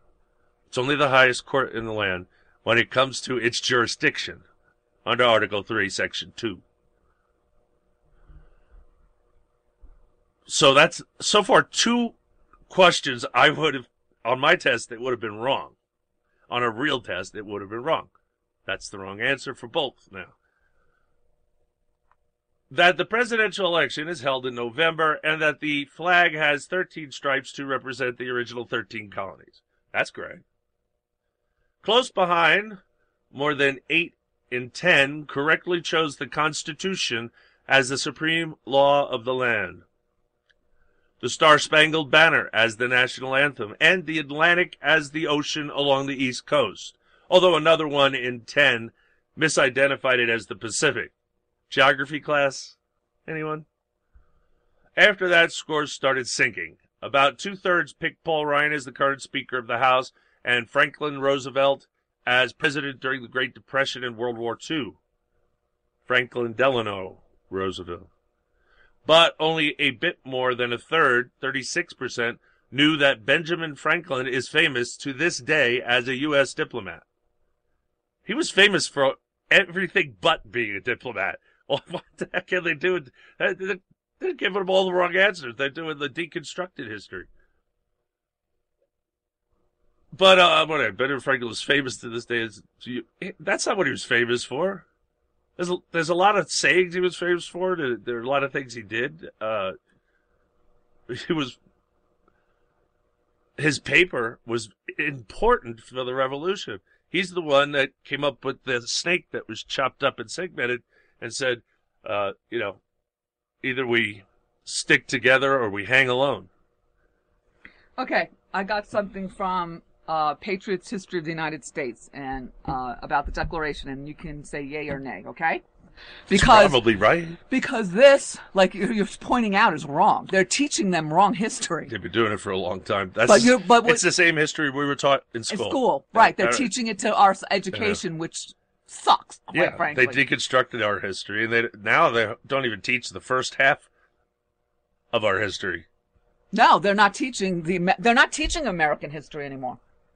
They're really not. Well, I heard they were cutting it down to to nothing. 1950s or something. My girlfriend Deb, that I do the Women of the Revolution show with, her sister retired early, 10 years earlier, because they were already starting to change the curriculum, and she was not going to teach that, and she quit. Yeah, you got to know. Every teacher should know the truth, and if they're not teaching that, what are they doing? Yeah, the brainwashing. She tried to have the curriculum changed. She tried to have the books changed. She got a couple of other teachers to go against the school, and they just wouldn't do it. So the teachers that were with her and her just quit. And said, I am not teaching this to the kids. The Progs are in complete control of the textbooks across the whole country. Just 3 companies. If there's still 3, there might not be anymore. There might be just 1. I don't know. Because I haven't looked at it in a while. Because I've been worried about some of the other things. And right now, it really makes no difference because Common Core is a non-starter, period. End of conversation.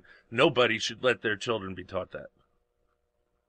Now, go ahead. Okay, so this is from A Patriot's History of the United States by Larry Schweikart and Michael Allen. Okay, so it says, after a bitter debate over these phrases and other editing that changed about half of the draft, they're talking about the Declaration, Congress adopted the final Declaration on July 4th, 1776, after adopting a somewhat less refined version on July 2nd. 2 weeks later, Congress voted to have the statement engrossed on parchment and signed by members who either appeared in person on August 2nd or later affixed their names. August 2nd, see? Yep. And like I said, They it was weren't presented dead. to Congress and voted on the 4th. It was the motion was passed on the 4th to adopt the Declaration, but they didn't sign it till and then sent it out. Well, they only had a quorum, but they didn't have everybody there. I mean, to do that, everybody has to drop everything, and this was summertime. Farmers can't drop crops and what they need to do to come town and sign a document, so that's why it had to go out. Well, that's another And that's why thing. the Constitution chooses December as the month they have to be in session. Then they're only required to be in session for 30 days, and I can't wait till that's enough. Again. So, I was right? Mm-hmm. Okay. But I don't know about that heavily edited part. Well, because they were talking about Jefferson's first draft. I know. Before that. Jefferson's first draft was brought to the Committee of 5. That has nothing to do with on the second. The Committee of 5 didn't change a whole lot. They changed. He put inalienable down. Yes, the word existed back then. And they crossed it out and put unalienable. Now, if they mean the same thing, why would they change it? Because back then it meant something quite different. You don't want inalienable rights. I mean, you do. They're extra rights, but you want your unalienable rights.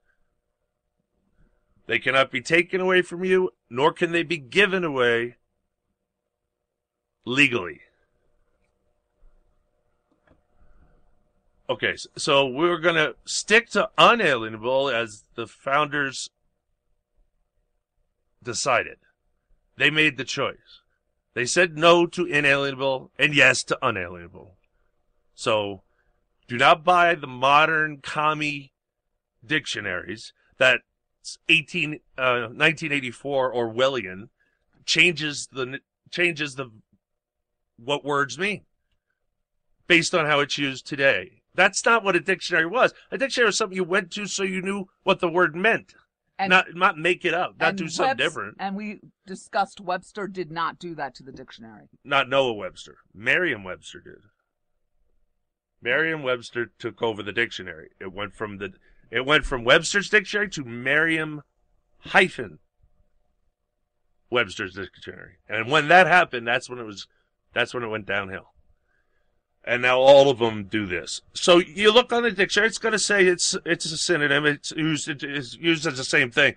Yeah, because but it's used at the inalienable level, not at the unalienable level. And inalienable is given to you by the government and can be taken away by the government. See, how could they do that, Brian? Because look at it, when I did this search, it's saying Merriam-Webster dictionary, but Webster had nothing to do with it. He gave it up to him.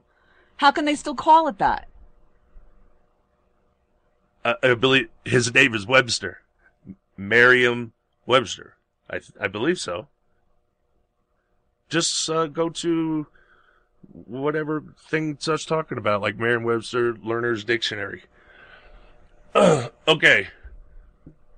So, yes, words do change over time, but if it's going to be synonymous, it has to be synonymous with unalienable, as defined in Webster's Dictionary, 1828. That's the only dictionary I will use, because it's the oldest one I can find, and it's online. Although I think the online project was taken over by Merriam-Webster's, and they changed the words. Because I looked up inalienable and unalienable a long time ago, and I found the 1828 dictionary, and it clearly defined them differently. And then when they put it online, I went and looked online, and they changed it so that it's synonymous. But it's not. And they're claiming that this project is the 1828. It's not. So, and they scoured the internet. They took it all off the internet. There's no place that has it anymore that I can find. Maybe we could get our hands on an actual physical one. I don't know. I don't think that's going to be around, though. I doubt it's still in print. Okay, so it says Merriam is the last name of Springfield, Massachusetts booksellers / printers George and Charles Merriam. These two brothers founded the G&C Merriam Company in 1831. It was renamed Merriam-Webster, Inc. and incorporated in 1982. 1982? Upon the death of Noah Webster... What do I care about 1982? Upon the death of Noah Webster in 1843, the company bought the rights to publish revisions of the 1841 edition of his An American Dictionary of the English Language, corrected and enlarged, and the two names have remained linked ever since. And they shouldn't be. And you notice it says 1841. 43, he died. No, upon the death of Webster, they took it over in 1843. I was talking about 1828. Once they took it over, that's when it went down. Right. And they're peddling the 1843 as the 1828. You know, I got to tell you, I'm sorry, I was wrong. I thought his name was Merriam-Webster. No, it's George and Charles Merriam. Yeah. I feel sorry for Noah Webster, because when we highlighted because everyone him, just says Webster's Dictionary, and you think it's Noah Webster's Dictionary in 1828 was completely different. And as I said, look, unalienable comes from the Enlightenment. I just had to go on a page that's called Enlightenment and correct them with the inalienable nonsense. If it means the same thing, why did they change it? Because it didn't, obviously. That's just a little common sense. You don't have to go farther than that. If it meant the same thing, why would they cross it out and change it? Think about it. And why does the government want us to use inalienable instead of unalienable? Anything the government wants you to do, you should already question. I'm just saying. I will use unalienable, and everybody should use unalienable, and that means you cannot have your rights taken from you. You can't even give those rights away. They're part of you. So the government has no power over it. It comes from our Creator, not the government. They want you to be... They even make arguments. Oh, but in British, it's inalienable, blah, blah, blah. Yeah, because they don't have unalienable rights. I mean, they do. They just don't know it. And the government doesn't respect it. Their rights come from the government and nowhere else. Some of them think the Magna Carta applies, but the Magna Carta is not the UK's constitution. They don't have one. Well, and that's what they were citing with this Brexit, or whatever the heck they call it. Yeah, because they think the rights of Magna Carta are for everyone. It's from the Great Enlightenment. It's true. Magna Carta is a wonderful document, not as good as the Constitution, though. But that's where they think they get their rights from. That's what caused the movement towards rulers, the aristocracy, kings and queens. But England just loves their kings and queens and royal families, so they pay them to just be figureheads, basically.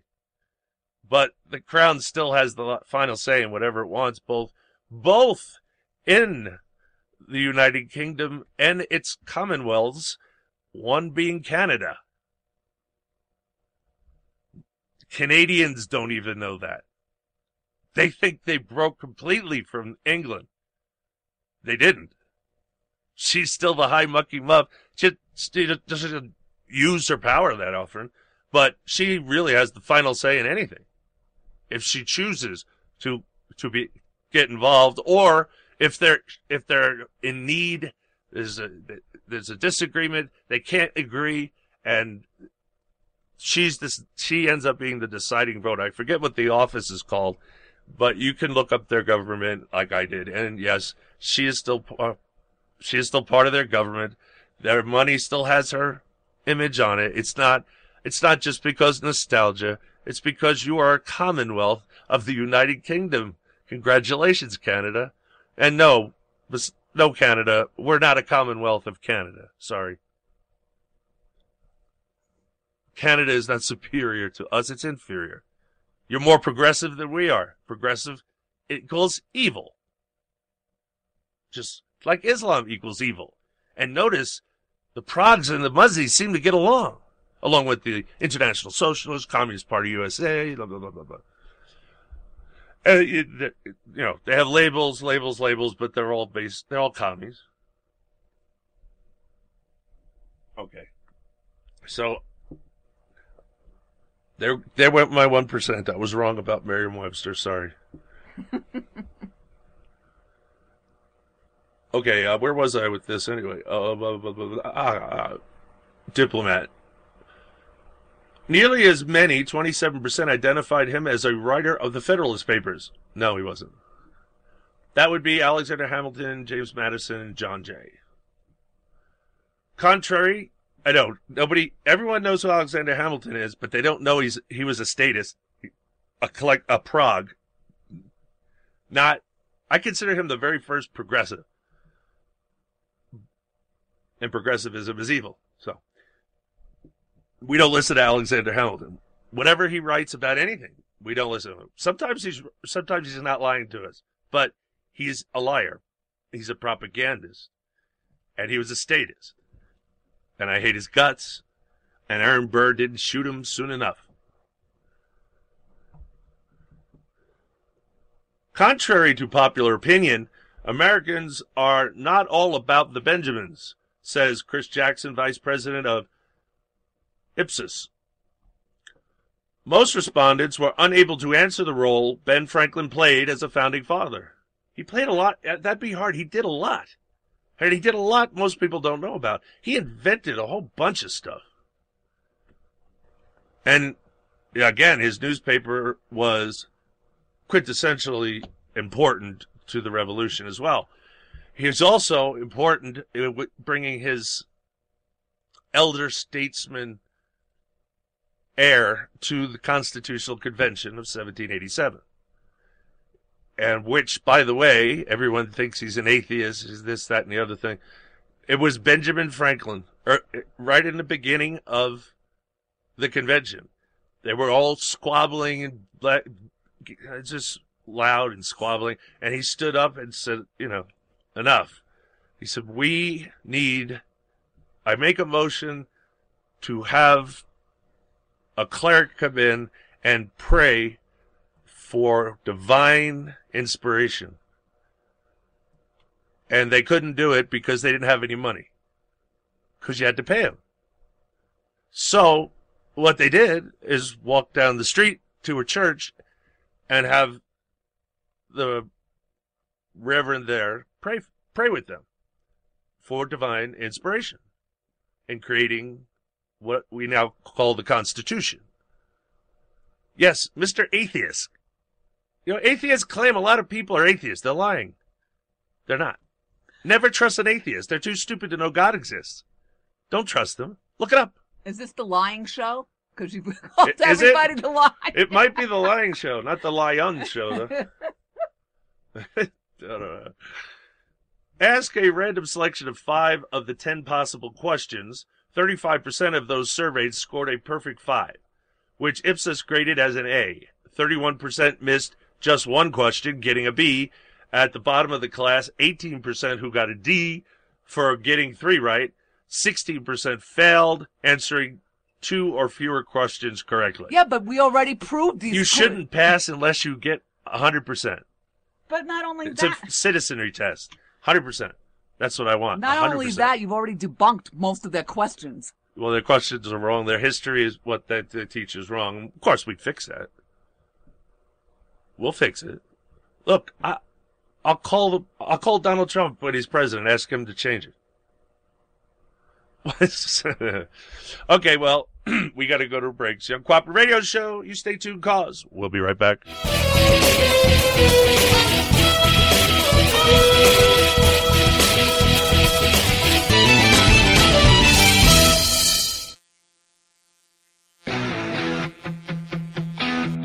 This is Jeff Carlisi from the band 38 Special. On behalf of all my conservative rocker friends, I'd like to thank the brave members of our fine armed forces for putting their lives on the line every day to protect our liberty. Thank you. See it all around you. Obama, Obama, Obama.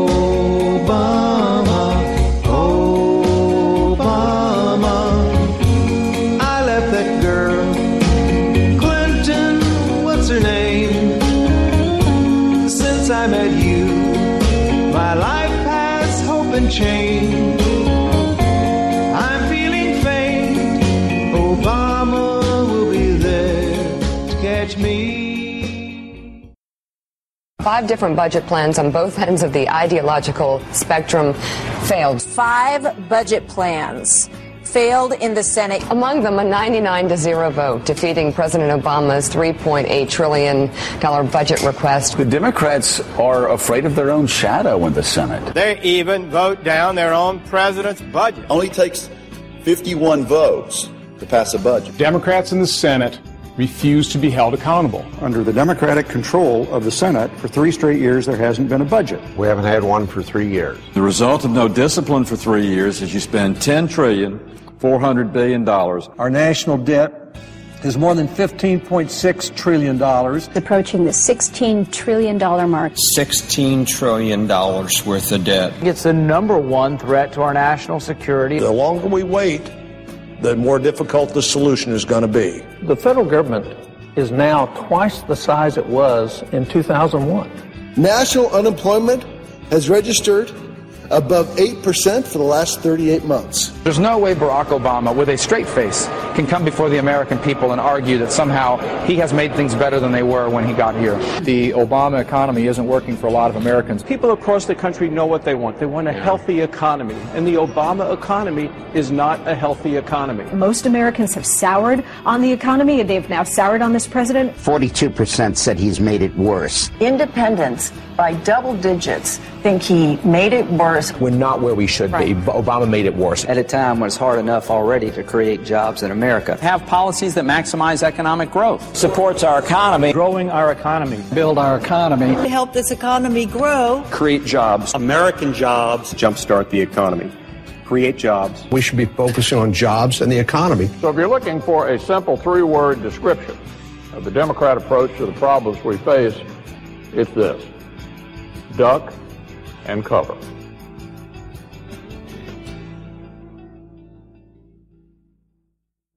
Now, just as there was in Teddy Roosevelt's time, there is a certain crowd in Washington who for the last few decades have said, let's respond to this economic challenge with the same old tune. The market will take care of everything, they tell us. If we just cut more regulations and cut more taxes, especially for the wealthy, our economy will grow stronger. Now, it's a simple theory, and we have to admit, it's one that speaks to our rugged individualism and our healthy skepticism of too much government. That's in America's DNA. And that theory fits well on a bumper sticker. But here's the problem. It doesn't work. It has never worked.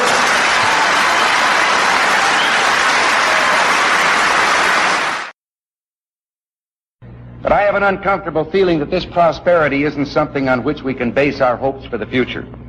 No nation in history has ever survived a tax burden that reached a third of its national income. Today, 37 cents out of every dollar earned in this country is the tax collector's share. And yet our government continues to spend $17 million a day more than the government takes in.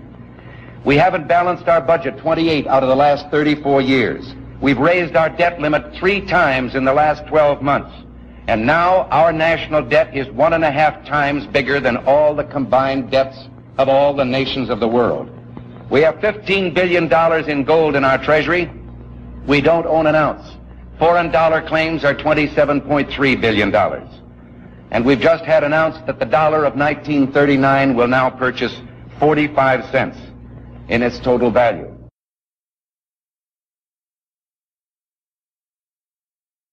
Now, just as there was in Teddy Roosevelt's time, there is a certain crowd in Washington who for the last few decades have said, let's respond to this economic challenge with the same old tune.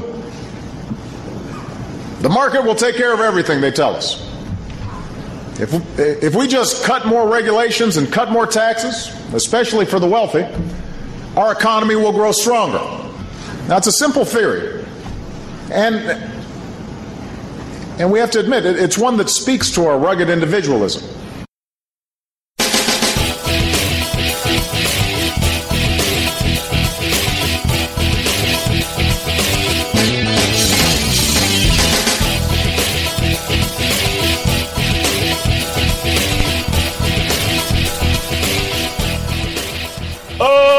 Okay, and welcome back to the Cooperative Radio Show.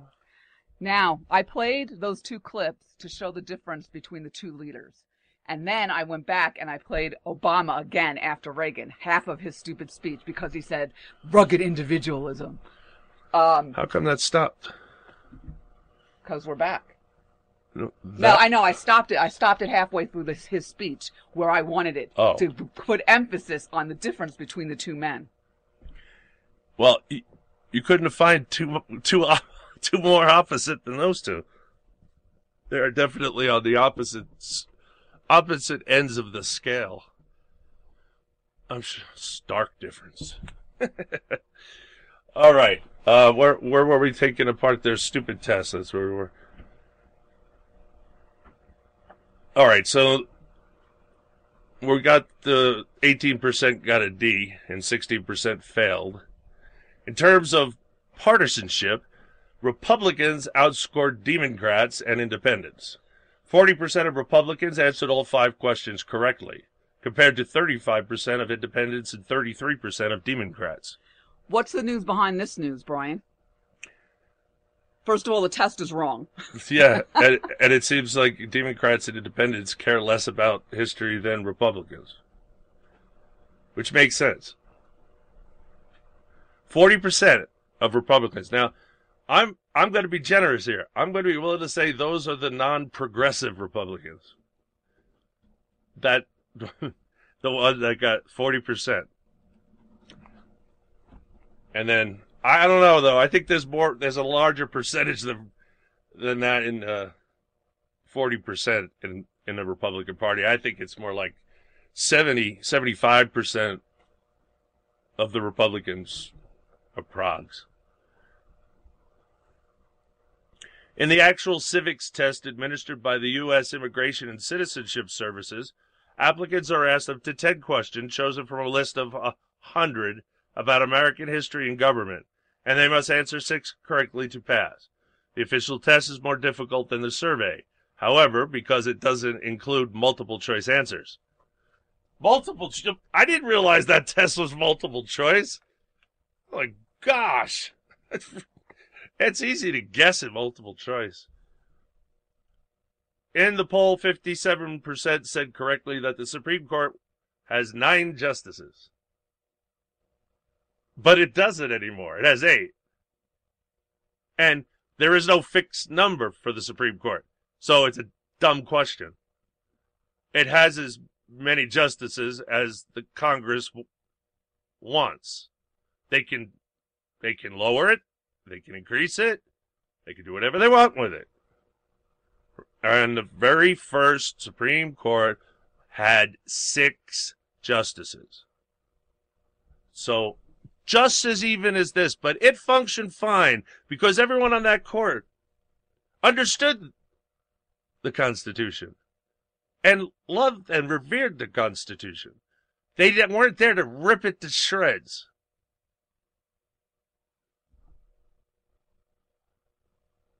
All right, but 18% who said the correct answer is 8 might have grounds to dispute being marked down, at least until a replacement is confirmed for the late Justice Antonin Scalia. Well, you don't have to have 9 justices. It is not, there is no requirement in the Constitution for a number. Like I said, originally it was 6. And now the only reason this court can't function is because half of them are anti-American progressives who hate the Constitution and are there to subvert the Constitution. The online survey of 2010 adults taken Monday through Wednesday has a credibility interval akin to a margin of error of plus or minus 2.5%. I remember taking this test in military school. Yeah, I think we had to take this. Yeah, we had to take the citizens test back then as part of our curriculum. Well, military schools are private schools, and they tend to be better than public school, a lot. And as one has been to 2 military schools and then went back to public school, military school is far superior academically than government-run schools, and progs might not realize that, but now it's even worse. That was 1970s. Now it's worse. Public schools are worse. They're hard. They're just child abuse centers. They weren't much in the 70s. They were it's like teaching to the dumbest kid in class. All right. From Fox News, diversity might be a good thing, but what? But forced training intolerance not only fails in the business world, it backfires, according to a new Harvard study. Managers sent to mandatory diversity training session often come away resenting the very groups they are being encouraged to accept, according to the study entitled Why Diversity Programs Fail, and published in the latest edition of Harvard Business Review. It gets even worse when threats and punishments are imposed to ensure participation, the study found. People often respond to compulsory courses with anger and resistance, wrote authors Frank Dobbin, a professor of sociology, he's the enemy, at Harvard, and Alexander Kalev, a professor of social sciences, again a commie, at Tel Aviv University. Your organization will become less diverse, not more. Good.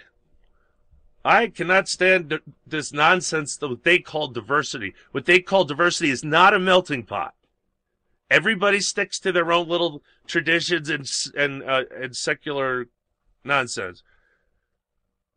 We don't merge. We don't assimilate immigrants anymore. And this is perfect for the fuzzy muzzies. The study looked at financial institutions wherein mandatory initiatives aimed at increasing diversity have not increased the number of white women and black men in managerial positions, the study claims. 5 years after implementation of involuntary training, the portion of minority managers either remained stagnant or declined, as much as 9% for black women. See, and again, like all the jobs that I've had, everyone threatening me that I was going to get fired if I didn't do this, this, and this, or if I did this, this, and this, I was going to get fired. You have to be willing to do that, Brian. You know that. You have to be willing to stand up for yourself. They would tell me to go to diversity training. I tell them I will hire who I want. This is what I'm telling you. They control industry. They do. Through regulations. They control everything. Now, we need more black and women managers. Well, I got an idea. We don't. We need the best people for the job regardless of their skin color or gender. Best, most qualified person. That's who we want. That's why our country's going down the crapper.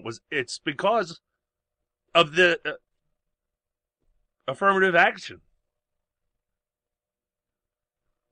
If you just hire people because of their skin color, you're not going to get the best person.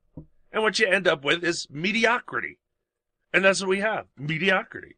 Because you've got people in positions that shouldn't be there. You got people that are in a job even that they shouldn't be there. You got people in college that shouldn't even be there.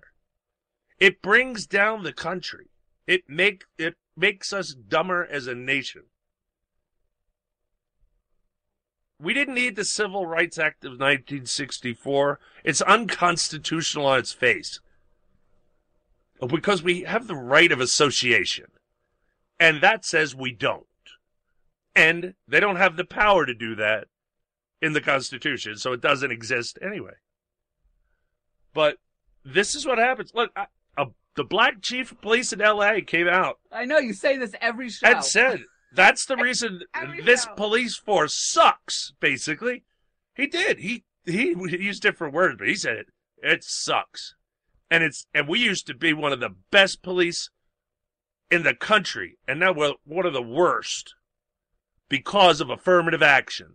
And he's a black man, and and I'm seeing how many black men are in uniform too, and I'm going, there's just no way that should be like that. It's way too many of one race. They're only 13% of the country, so even if you wanted to say, oh, we're going to do it based on that, 13%, that's it for black people, 13%. 24% for Hispanics.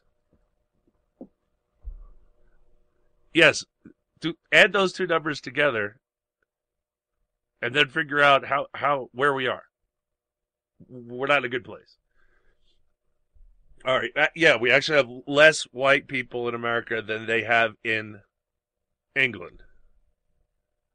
Believe it or not, it's true. And the white vote carried Brexit. So they're kind of racially hinting that it will be more difficult here because we don't have as many white people in the percentage of the population.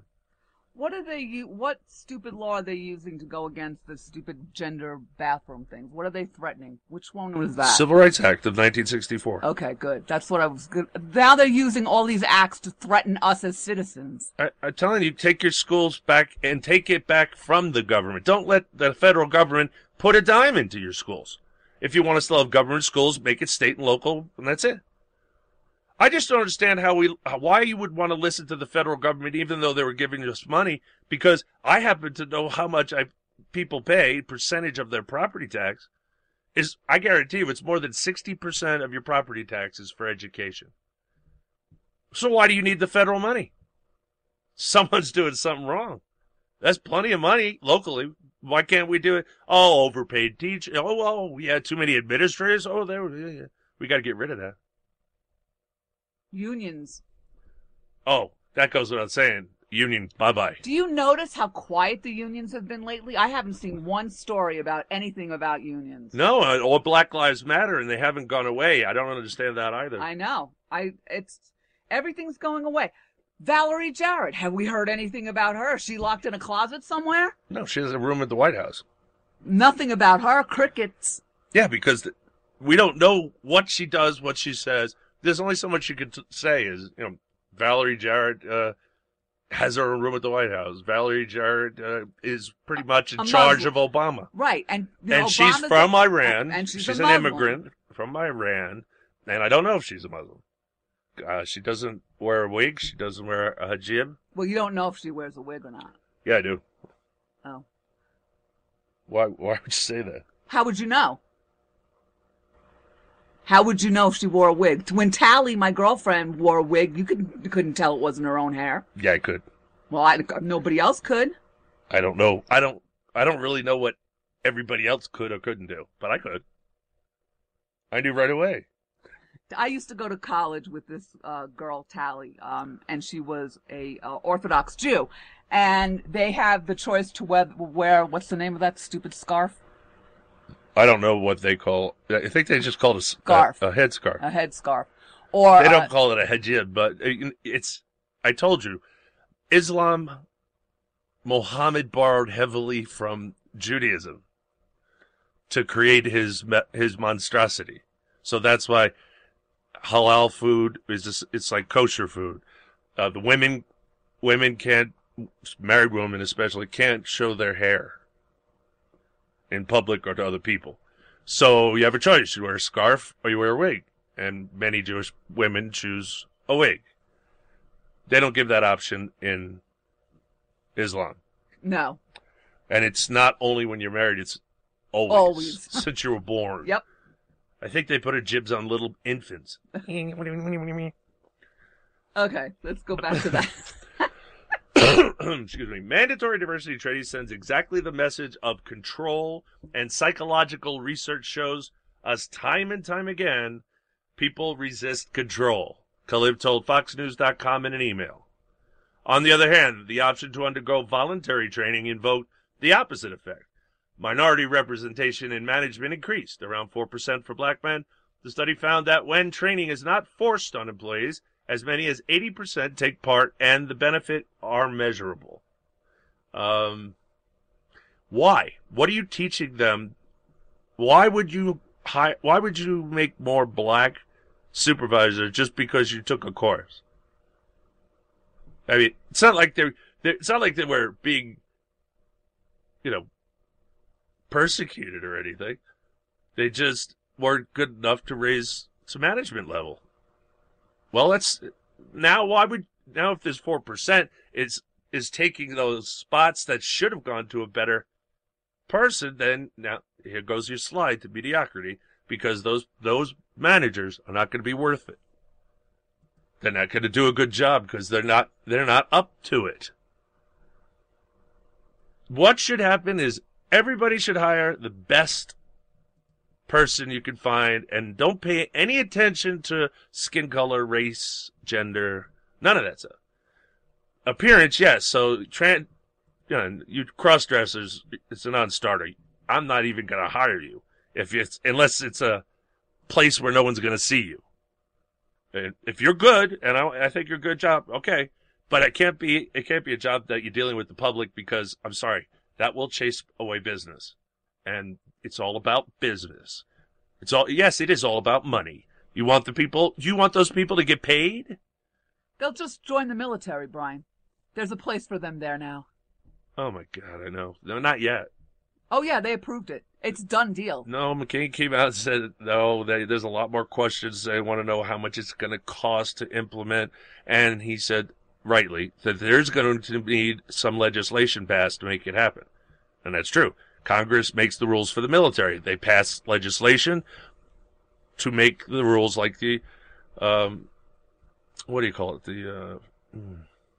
What are their rules called again? I was in the military. I just stayed in a blank here.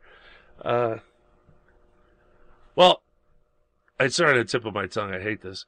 Anyway, the law they have to follow in the military, okay? All that was made up by Congress. So, yes, if you want to make changes, Congress also has to pass legislation. Well, then how come they didn't have to pass legislation for Don't Ask, Don't Tell? Obama just implemented it. He repealed it. But he can't. Only Congress could. So Congress had to do it. And again, giving up their power that they can't give up. Right. If Congress didn't pass a law allowing for homosexuals, then it didn't change the UCMJ articles. Yeah, I think that's right. It's close. UCMJ. That's what the laws are called. Anyway, that's the laws that govern everything in the military. And that would have to be changed. Obama can't do it with his pen. I don't know if he did the Don't Ask, Don't Tell thing himself or if Congress did it. It's supposed to be Congress. If he did it, it never happened. He doesn't have the power. He's the commander-in-chief, yes, but only Congress makes the laws for the military. It's in the Constitution. Anyway, so I don't like any of this stuff. Why would I need special training because I'm supposed to want more minorities in management positions? I want the best person. I don't care about the rest of it. And if we go back to that and government gets the heck out of business where there's no business being, we'll do great again. We got to get the government off our backs. Again, Harding and Coolidge, look what they did. Look at all the things they undid from the presidents and administrations before them that caused the economy to suffer. And when they did so, the economy took off. It was called the Roaring Twenties. You might have heard of it. And no, the Roaring Twenties didn't cause the Great Depression. It was going away from Harding and Coolidge's hands-off policy by, yes, a Republican progressive president that caused the Depression. And then the new president coming in, Franklin Delano Roosevelt, he made it last forever. If it wasn't for World War II, we would never get out of Depression because everything he did was the opposite of what needed to be done. It just extended the Depression. All his policies extended the if it wasn't for World War II, I don't know what would happen. But I know none of his policies worked. They did the opposite. They kept us depressed. And it was depressing. Okay, large banks and other big companies shell out millions of dollars every year for diversity training programs, in part to guard against discrimination lawsuits. Morgan Stanley budgeted an additional $7.5 million toward diversity programs. You know who pays for all this, right? Yep. In 2007, after getting hit hard with multiple discrimination lawsuits, Bloomberg News reported, in settlements that cost the company more than $100 million in the past few decades. So again, I guess this diversity training is really telling them about affirmative action and how they have to have a certain percentage of minorities. Have to. If that's the case, I'd tell them to go pound sand. I'd rather close the doors of my business than let the government tell me what to do. Which is why I'm not going to have a business right now, and a lot of other people aren't either, because the government has made it nearly impossible for regular people to start up a business. Costs too much in time and money to jump through all the government's little regulation loopholes. But ineffective training will not protect companies from legal exposure, said attorney Susan Bish, who litigated a discrimination suit against an investment bank. It doesn't mean very much to us if there's diversity training or not, she said. There are companies who want to appear that they are doing something, and it could be window dressing. The study's findings did not surprise Bish, who said forced training could cause employees to get defensive and that people often don't react in a positive way to that training, especially if higher-ups aren't perceived as authentic in their diversity beliefs. The study also has implications for college campuses, where mandatory diversity programs and voluntary courses have increasingly expanded from coast to coast. And one of the more aggressive programs, the University of Toledo, will implement elements of its strategic plan for diversity and inclusion, which will require all faculty and students to enroll in diversity training by the 2017 school year. The plan is proceeding even though 2/3 of students who had never had diversity training said they were opposed to it. Forcing those students to participate would be counterproductive, according to Kalev. As in the business world, mandatory diversity training could cause members of the campus community to disengage from the idea of diversity and develop negative attitudes towards minority students and faculty, she warned. There's going to be negative towards minorities as long as there's affirmative action and diversity, which is affirmative action. As long as affirmative action exists, there's going to be tension between the races and that's what they want. And women. And yes, but it's making people racist that never were racist before. Because they didn't even think about it. If you're taking a job from me because of your skin color, I have a right to be a little pissed off about that, don't I? You don't deserve a job because of your skin color. I don't care about slavery. We got rid of slavery a long time ago. We paid for it in blood. We're done. I'm done with anybody in slavery. I don't care. I really don't. It's ancient history. And besides, if anybody has a right to bitch, it's the Jews. 400 years of slavery. Top that, black people. Now shut up and go away. Be like the Jewish people and learn how to start businesses and learn how to invest money and learn how to, sell diamonds. All the things that Jewish people do that make them wealthy and successful and happy, and you miserable. But learn how. Learn how. What? Learn from the Jews. Don't hate them. Learn from them. Because they know how to be in a market. They know how to be businessmen. They were slaves for 40 years. They don't want to do hard work anymore. They shy away from it because of the slavery. That's why they're so well off. They don't want to work for somebody else. They want to make money themselves by doing whatever business they decide. It could be a sporting goods store. Doesn't matter. Notice they're always running something. They're not the employee, they're the employers. Obviously, they know something we don't. We should pay attention.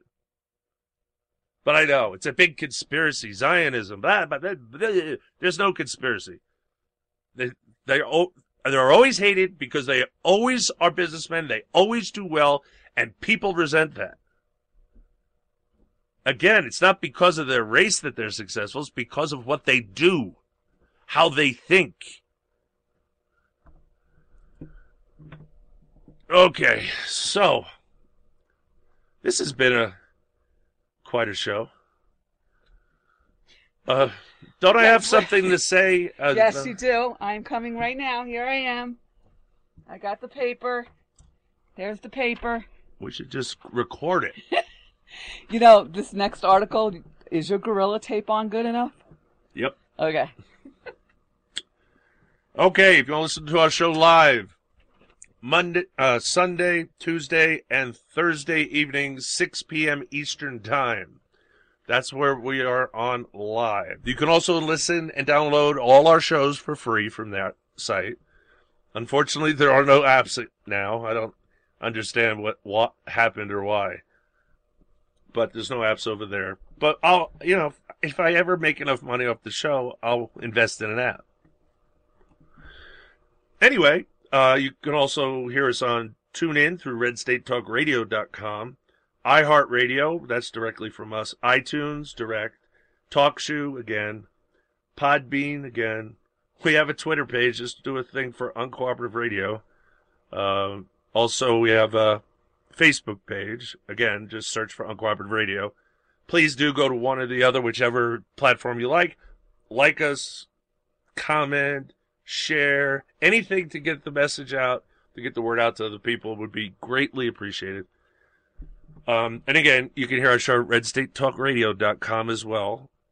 And we're on Tuesday through Saturday, 1 a.m. to 2 a.m. You have that memorized? Wasn't that hard. Wow.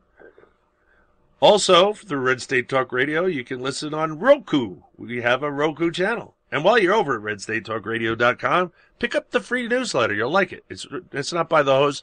It's written by a bunch of really decent writers. I like it. I think it's very well done. And I think you'd like it too. So give it a shot. If you don't like it, you can just unsubscribe to it. And we don't keep track of that. We don't care. We won't know. Anything else? I don't think so. I'll take that. I guess you will. This story, when I read the first sentence, I about keeled over. This is unbelievable. Again, you're commenting on something before we've read it. Okay. It has to stop. This is just too much what they're doing to us. Again from Fox News, getting children to mow the lawn is a common way to teach them responsibility. But a new study found that more than 9,000 youngsters are injured in the U.S. every year while mowing the lawn. What? I know. Do you know how many lawns I've mowed? I know. I never got hurt. Ever. This is what we're raising. And everybody's looking at these stupid studies. I don't care too much about studies, but it does paint a picture. But, okay, so 9,000 out of how many? What's the percentage? That doesn't tell me any. 9,000. How many are mowing lawns? Mostly illegal aliens, I'm told, mow the lawns now. I know. What are they talking about, right? So where are the kids mowing these lawns? Mowing the lawns. I don't get it. The researcher compared pediatric mowing injuries during a recent 10-year period with the previous 15 years. The number of children who get hurt annually hasn't changed more than 2 decades, they found. So there you go. There's always going to be a certain percentage of doofusi out there. So they're obviously doofusi. That's why they get hurt. There's just common sense stuff around a lawnmower. You know, hell, I had to work on them. Do they even know how to... Doesn't everyone have riding lawnmowers now? Do they even have push mowers anymore? Oh, they have them. And believe it or not, the one that's not motorized that you could just push and it has blades on a spool, they could cost more than a motorized lawnmower. I know it's crazy, but it's true. Because I wanted to get one when we had a lawn, and it's like I get a lawnmower cheaper. I wanted the push one because it's quiet and get exercise. So, before we move ahead, I like what you said about... Also, it's better at high grass than push mowers. That was the news behind the news on the last article, Brian, what you said, that as long as they keep doing this crap, racism is always going to exist.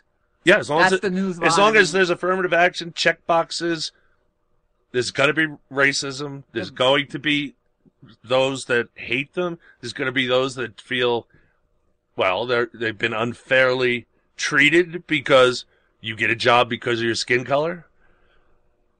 That's just the way it is. But if we get rid of all the check boxes and just hire people, there won't be a problem. But they won't let affirmative action go away. Even black conservatives, some of them say, not for blacks because we earned it. You don't earn affirmative action. Nobody earns. It's the opposite. You get a job that you don't deserve. You didn't earn it. You got it because of your skin color. And you know what? You may have earned your job, but they're going to look at you and think you didn't because of affirmative action. I'm telling you, they're not going to say it out loud because everybody's like afraid of getting in trouble for being a racist, but just because they don't say things doesn't mean they don't think them. And I guarantee you there's a lot of white men out there that, well, they're not happy. Let's put it that way. They're not happy about women getting jobs that other men that are more qualified should have. I'll point to the police department, the fire department as prime examples. Now the military.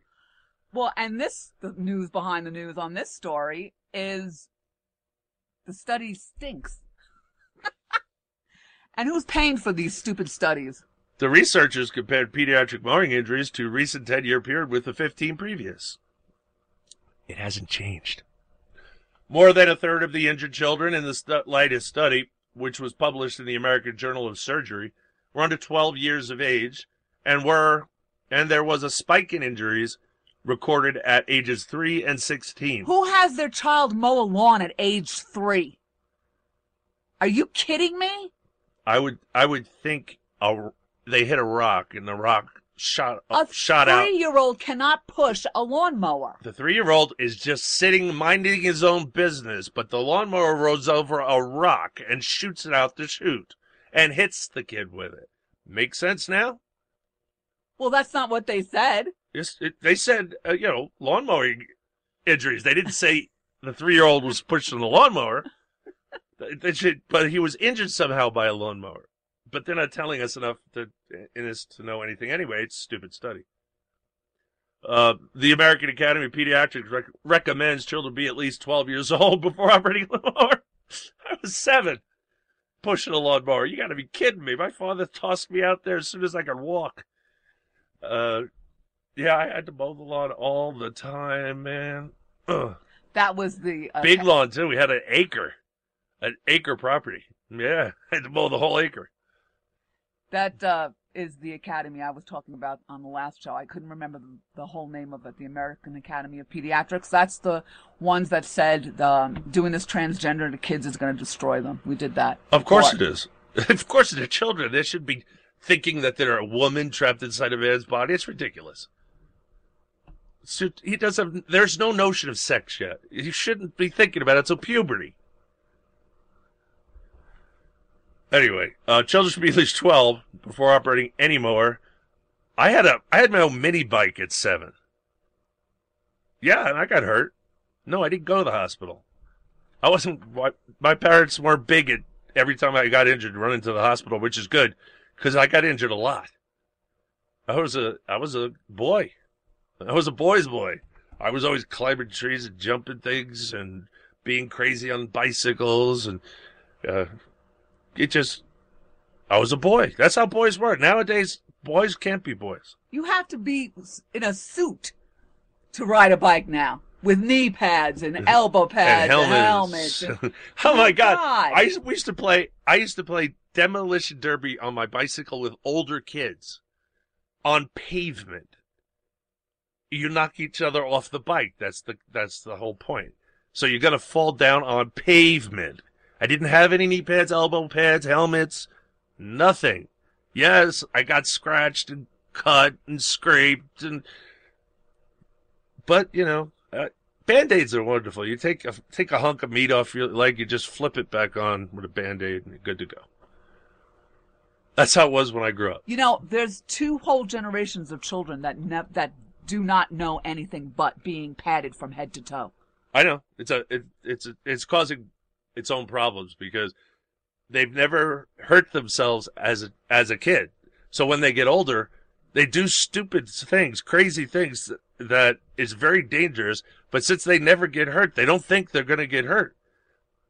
But now they get hurt, and they get hurt bad because, they're no longer living in this little padded world where everything's safe. Now all of a sudden you're doing risky things like, I don't know, laying on a skateboard and going down a mountain paved road where cars go, and they shoot down this thing on a skateboard lying down. That's crazy. It's insane. Why would you risk it? I would never do. I know better. I get run over. That's stupid. I know this because I've done a lot of stupid things already. When I was a kid, I got them out of my system, and I stopped doing stupid things. Well, that's not true. I did different stupid things. But I was an adrenaline junkie, and that's a topic for another show. Anyway, they say at least 16 to operate a riding or tractor-style mower. You got to be kidding me. On the farm, they're working machinery way before 16. Not only that, 16, everyone's getting a license.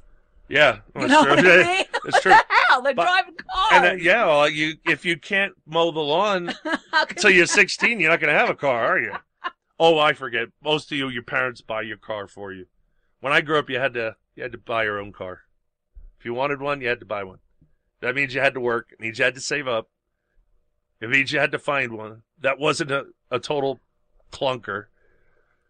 Although, rust buckets, that's usually the ones you could afford because it's the Rust Belt and every old car is rusted out. So, yeah, I've driven all kinds of rust buckets. Some with no floors. There was just holes in the floor, exhaust coming in. I've driven all kinds of, cars in different various stages of decay. Yeah, like the one I used to drive, the only way we could start it is if I went out and sprayed starter fluid in the carburetor. You'd manually operate the choke by putting a screwdriver in. Yep. That. And let's see. At 4:00 in the morning in Queens on a lonely night. And you backed out and stalled and got hit from the rear by some old lady who swears you backed into her. I remember that. No, she was completely stopped. She stalled out the car because I told her, you can't leave until it warms up. And she didn't listen. She backed up and stalled out. And then we're just sitting there. It was actually a long time before we got hit. We're all the way over the right side of the road, and this lady must be blind. She made a left-hand turn. It's a 4-lane road, We're all the way over to the right by where people park. And she hit us so hard, she drove right through the car. Right through. She ended up half a block past the car. And she tried to claim that we were backing up, so we were at fault. And she got somebody, and I watched her. She told them what to say and got him to say it, so I got mad. I said, okay, fine. You want to play this game? My back hurts. My neck hurts. And then, well, we got $20,000. I would have never done that. I've never done that in my life before that, and I've never done it after. But that old woman wasn't getting away with it. Nope, I was pissed. I was serious. That woman shouldn't be on a road. She can't drive. First of all, you don't make a left-hand turn and cross 2 lanes. You're automatically at fault. You have to go into the left-hand lane. She went all the way into the right-hand lane and then some. We were by where the shoulder was. So, yeah, I got to admit it. I got mad. I got mad enough to make her pay. So the study at the University of Tennessee in Memphis used data from the U.S. Consumer Product Safety Commission to identify patients aged 20 and younger treated for mowing-related injuries. See, it could be anything. Like I said, a rock to the shin, and then the crybabies go to the emergency room. So, okay, well, that means that... We didn't go to the emergency. That's the difference. They're using this U.S. Consumer Product Safety Commission. That means that what? Hospitals have to report patients that get injured in certain injuries to the government? Yeah. They've been doing this forever. Yes, of course. I've never, ever seen this, ever. I have no idea. It's been going on forever. Where are they getting the information? They're not getting it from the nurses and the doctors. Everything is on record, Susan. Everything you do is written down. Somebody takes that information and sends it to the government to sort through as data for their studies. They've been doing it your whole life. That's so scary. Well, where do you think they're going to get their numbers from? What's scary is that thing exists. I know. And it's unconstitutional. So anyway, the patients aged 20 and younger treated for mowing-related injuries between 2004 and 2013. The commission collects data from approximately 100 emergency departments to produce national estimates. The data were compared with an earlier review of pediatric mowing-related injuries from 1990 to 2004. Again, I hate when they do these broad terms. Mowing-related. It could mean anything. Again, you could be sitting on a stoop and and the guy's mowing the lawn and hits the rock flies out and hits you. Well, it's a mower-related injury, right? Why would you go to the hospital for that? They go to the hospital for everything now. Parents are like crazy helicopter people. The kids are smothered nowadays.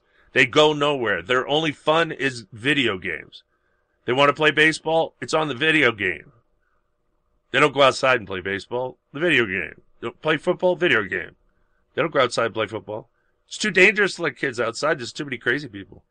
I would hazard a guess there isn't any more per capita criminals that would hurt children than there were 30, 40 years ago. It's just that we're over 330 million people now. So if you have the same percent, it's going to go up, right? Add to that a 24/7 national and worldwide news cycle. You know stuff that when I was growing up, you only knew about local stuff. You read the local paper, you watched the local news. Sometimes there'd be they'd talk about something that was happening else, but they didn't. Now they report everything to everybody all the time, and it seems a lot worse, but really I don't think it is. I think it's just that we're seeing it all, rather than just our little portion. They're going to say what the injuries are, Brian, right there. Okay, cuts, burns, fractures, amputations. Who puts their hand or foot underneath a running lawnmower? How do you have to be, like I said, a doofus. It's just the doofus side. This is the percentage that they're just too stupid not to get hurt. There's always a percentage of it, though. So, projectile injuries caused by flying objects thrown up by the mower were the most common injuries. Told you. Didn't I just tell you? That's how the 3-year-old got hurt? Yep. Well, there you go. I'm usually right. Sometimes not. Like today. Most injuries affected hands and fingers, followed by toes, feet, face, and eyes. Many injuries were disfiguring and would become even more so as children continue to grow, the study said. Again, I would guess it's doofusite children and parents. You know, you got to teach your kid how to mow the lawn. The first thing you say is when this thing is running, the only thing you do is hold on to that handle. If you got to mess around with the mower, you turn it off. If you follow those rules, you will not get hurt. I'm getting this out there for you, for parents as well as children. If you're listening and you didn't know this, that's how you deal with a lawnmower. You never touch and mess with a lawnmower while it's running. Ever. There's no excuse. There's no exceptions. Otherwise, you end up like the doofusite. Disfiguring, no less. What? It's just... It's only 9,000. I know, but out I'm of just shaking how my many head. millions? It's only 9,000. But, you know, they put this out, and then these, like you said, helicopter parents and these millennials who are parents now, they're like, oh my God, I can't have the kids, they can't have a lawn mowing job, they can't, you know, and this is how our society goes down the tubes. Do kids even do chores anymore? You know, it's against the law for children to work, right? We have child labor laws. You can't work as a child. I worked as a child. I was 14. Right. I was babysitting. But then they didn't enforce it back then. And they didn't know about it because you didn't report it. I mean, you could still do lawnmower and stuff. Nobody's going to know. No one's going to, like, busting down with the police because you're mowing lawns. No one will pay attention to that. Depends on what you're doing. You know, you can't get a job with an employer because the employer can't hire you because you can't hire children. Now, this is a problem for poor people that would count on their children to go out and make money so that the children could eat and not starve with the parents. And then just some idiot prog decided that's no good, that shouldn't happen, blah, blah, blah. But we didn't have sweatshops over here. It wasn't really, they didn't hire children for bad condition work. They didn't give them those kind of jobs. The children got the ones that were in, you know, that had a safe environment, good to, because they didn't want the kids to get hurt. But the government came in and said no more. Now, who does that help? It doesn't help poor people. You just took food out of their mouth. It's dumb, isn't it? See, nobody ever thinks of the consequences. Well, you can't have children working. It's sweatshops. Well, we don't have sweatshops, but why can't children work? Why? Why can't they make money so they can eat? Why? Why do the progs hate children? They do. Notice most of them don't have any. Okay, the new police state. I don't even know what to say to this. What kind of sound to play, but something that probably goes boom. Police officers in Illinois have sued the village of Round Lake Park in federal court after discovering that their body cameras were always on and recording them in private situations, such as when they were changing clothes or using the restroom. You never heard of tape? Piece of tape over the lens while you're changing, and then they can't see anything. Why do you have it on your body while you're changing? You don't. You hang it up with your uniform, and the camera's still on. It has to be always on because they don't want them turning it off, because that's what they have done in the past. When they didn't want them to see what they interact with citizens, they turned off the camera.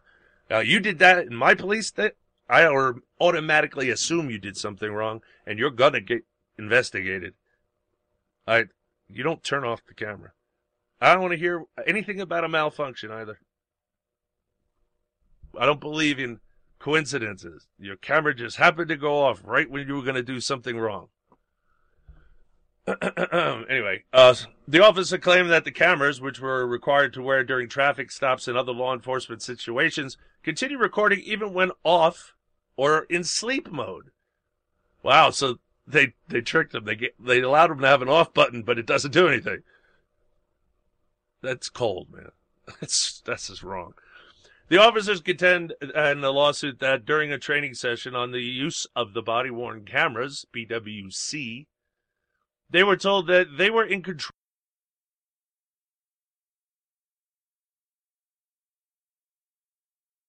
to activate their BWC to record entire incidents for virtually all calls, the officer's complaint states. They also cite a section of the BWC policy which states that the BWC will not be used to record, 1, in locations where reasonable expectation of privacy exists, such as in dressing rooms or restrooms. I'm sorry, police officers, try that again. What did you say? Well, locations where reasonable expectation of privacy exists, such as where? Restrooms and dressing rooms. And they're not restrooms. We don't rest there. Didn't they say transgenders can use any bathroom they want? There's no expectation of privacy, right? I guess not. That's what they're saying. You don't have a right to be uncomfortable getting undressed as a girl in front of a man who is in the same dressing room. Maybe taking a shower in the same shower because, they have to allow them in showers too. You understand that most trannies do not have surgery. So they have their male body parts still. Why would you allow them in the girls' room? Even this says this is a place where you have reasonable expectation of privacy. Children have the same reasonable expectation of privacy. And so do adults, because this policy, I'm telling you, is going to come down from certain local governments like New York City, and they're going to force them to do this in private businesses. 2, sensitive exposure of private body parts. Well, no, you have no, transgenders get to see your private body parts. Sorry. I want to see what happens the first time, a male cop goes in the female dressing room. I want to see what happens. That's not going to end well. Trust me. I don't care what the law says. They're going to get their butt kicked is what's going to happen. 3, personal activities or other department members during routine non-enforcement related activities. Why would you have it on if you weren't going to you are not going to be arresting somebody or investigating somebody? Why would you have it on? Well, you don't have to, unless policy says you do. Some places do have policies that, no, you can't turn off your camera. Your camera has to be on at all times. These camera things were instituted by the federal government, right? Because the federal government is trying to take over the cops. I'm sure. However, thousands of instances when the officers had a reasonable expectation of privacy were recorded without consent, and upon realizing what had occurred when viewing the available footage, the officers were humiliated, embarrassed, and greatly upset at the highly offensive and voyeuristic intrusion into their personal space. Boy, you're really going to hate trannies then. This has got if that voyeuristic intrusion. That's a woman. That's absolutely a woman. Why would a man feel humiliated and embarrassed about changing clothes? Nobody wants to be recorded naked, except perverts. Of course they were humiliated, but not only from that, it was from what the conversations were, private conversations, not meant for their higher ups. Now the higher ups get the film, right? It's not film anymore. I know it's digital, but you know what I mean. They get the recording, so they look at it, and now they find out all kinds of personal stuff about them. So, yeah, they might even been complaining about their lieutenant and just bitching to each other, and that's recorded. Now you're in trouble with your supervisor because you're in there saying things you would never say to him. But they're not like me. I would never do that behind anyone's back. I've told every officer how I felt about them to their face all the time. Usually they appreciated it. Some didn't, and I didn't care. That's their problem. I said so. I wouldn't have a problem with that, but I can empathize enough with someone else to know they might not be happy about getting in trouble with their lieutenant. I didn't care about getting into trouble. I've been in trouble my whole life. Really? Anyway. So you agree with the cops? Of course I agree with the cops. And not only that, they were told they were in charge of starting it and stopping it. Then you got to give them something they can start and stop, not disconnect the buttons so it doesn't work anymore. So, yes, this was done by supervisors, I guarantee it, who decided they were going to not allow them to have control of their cameras because they're afraid they're going to turn them off, do something that they're going to get sued for. So they decided on their own, without telling anybody, to do just this, and they're bad supervisors. But I'm out of time. This is the Uncooperative Radio Show. I'm your host, Brian Bonner from UncooperativeBlogger.com. You're listening to UncooperativeRadio.com. And say goodnight, Susan. Good night, Susan. And we're at it!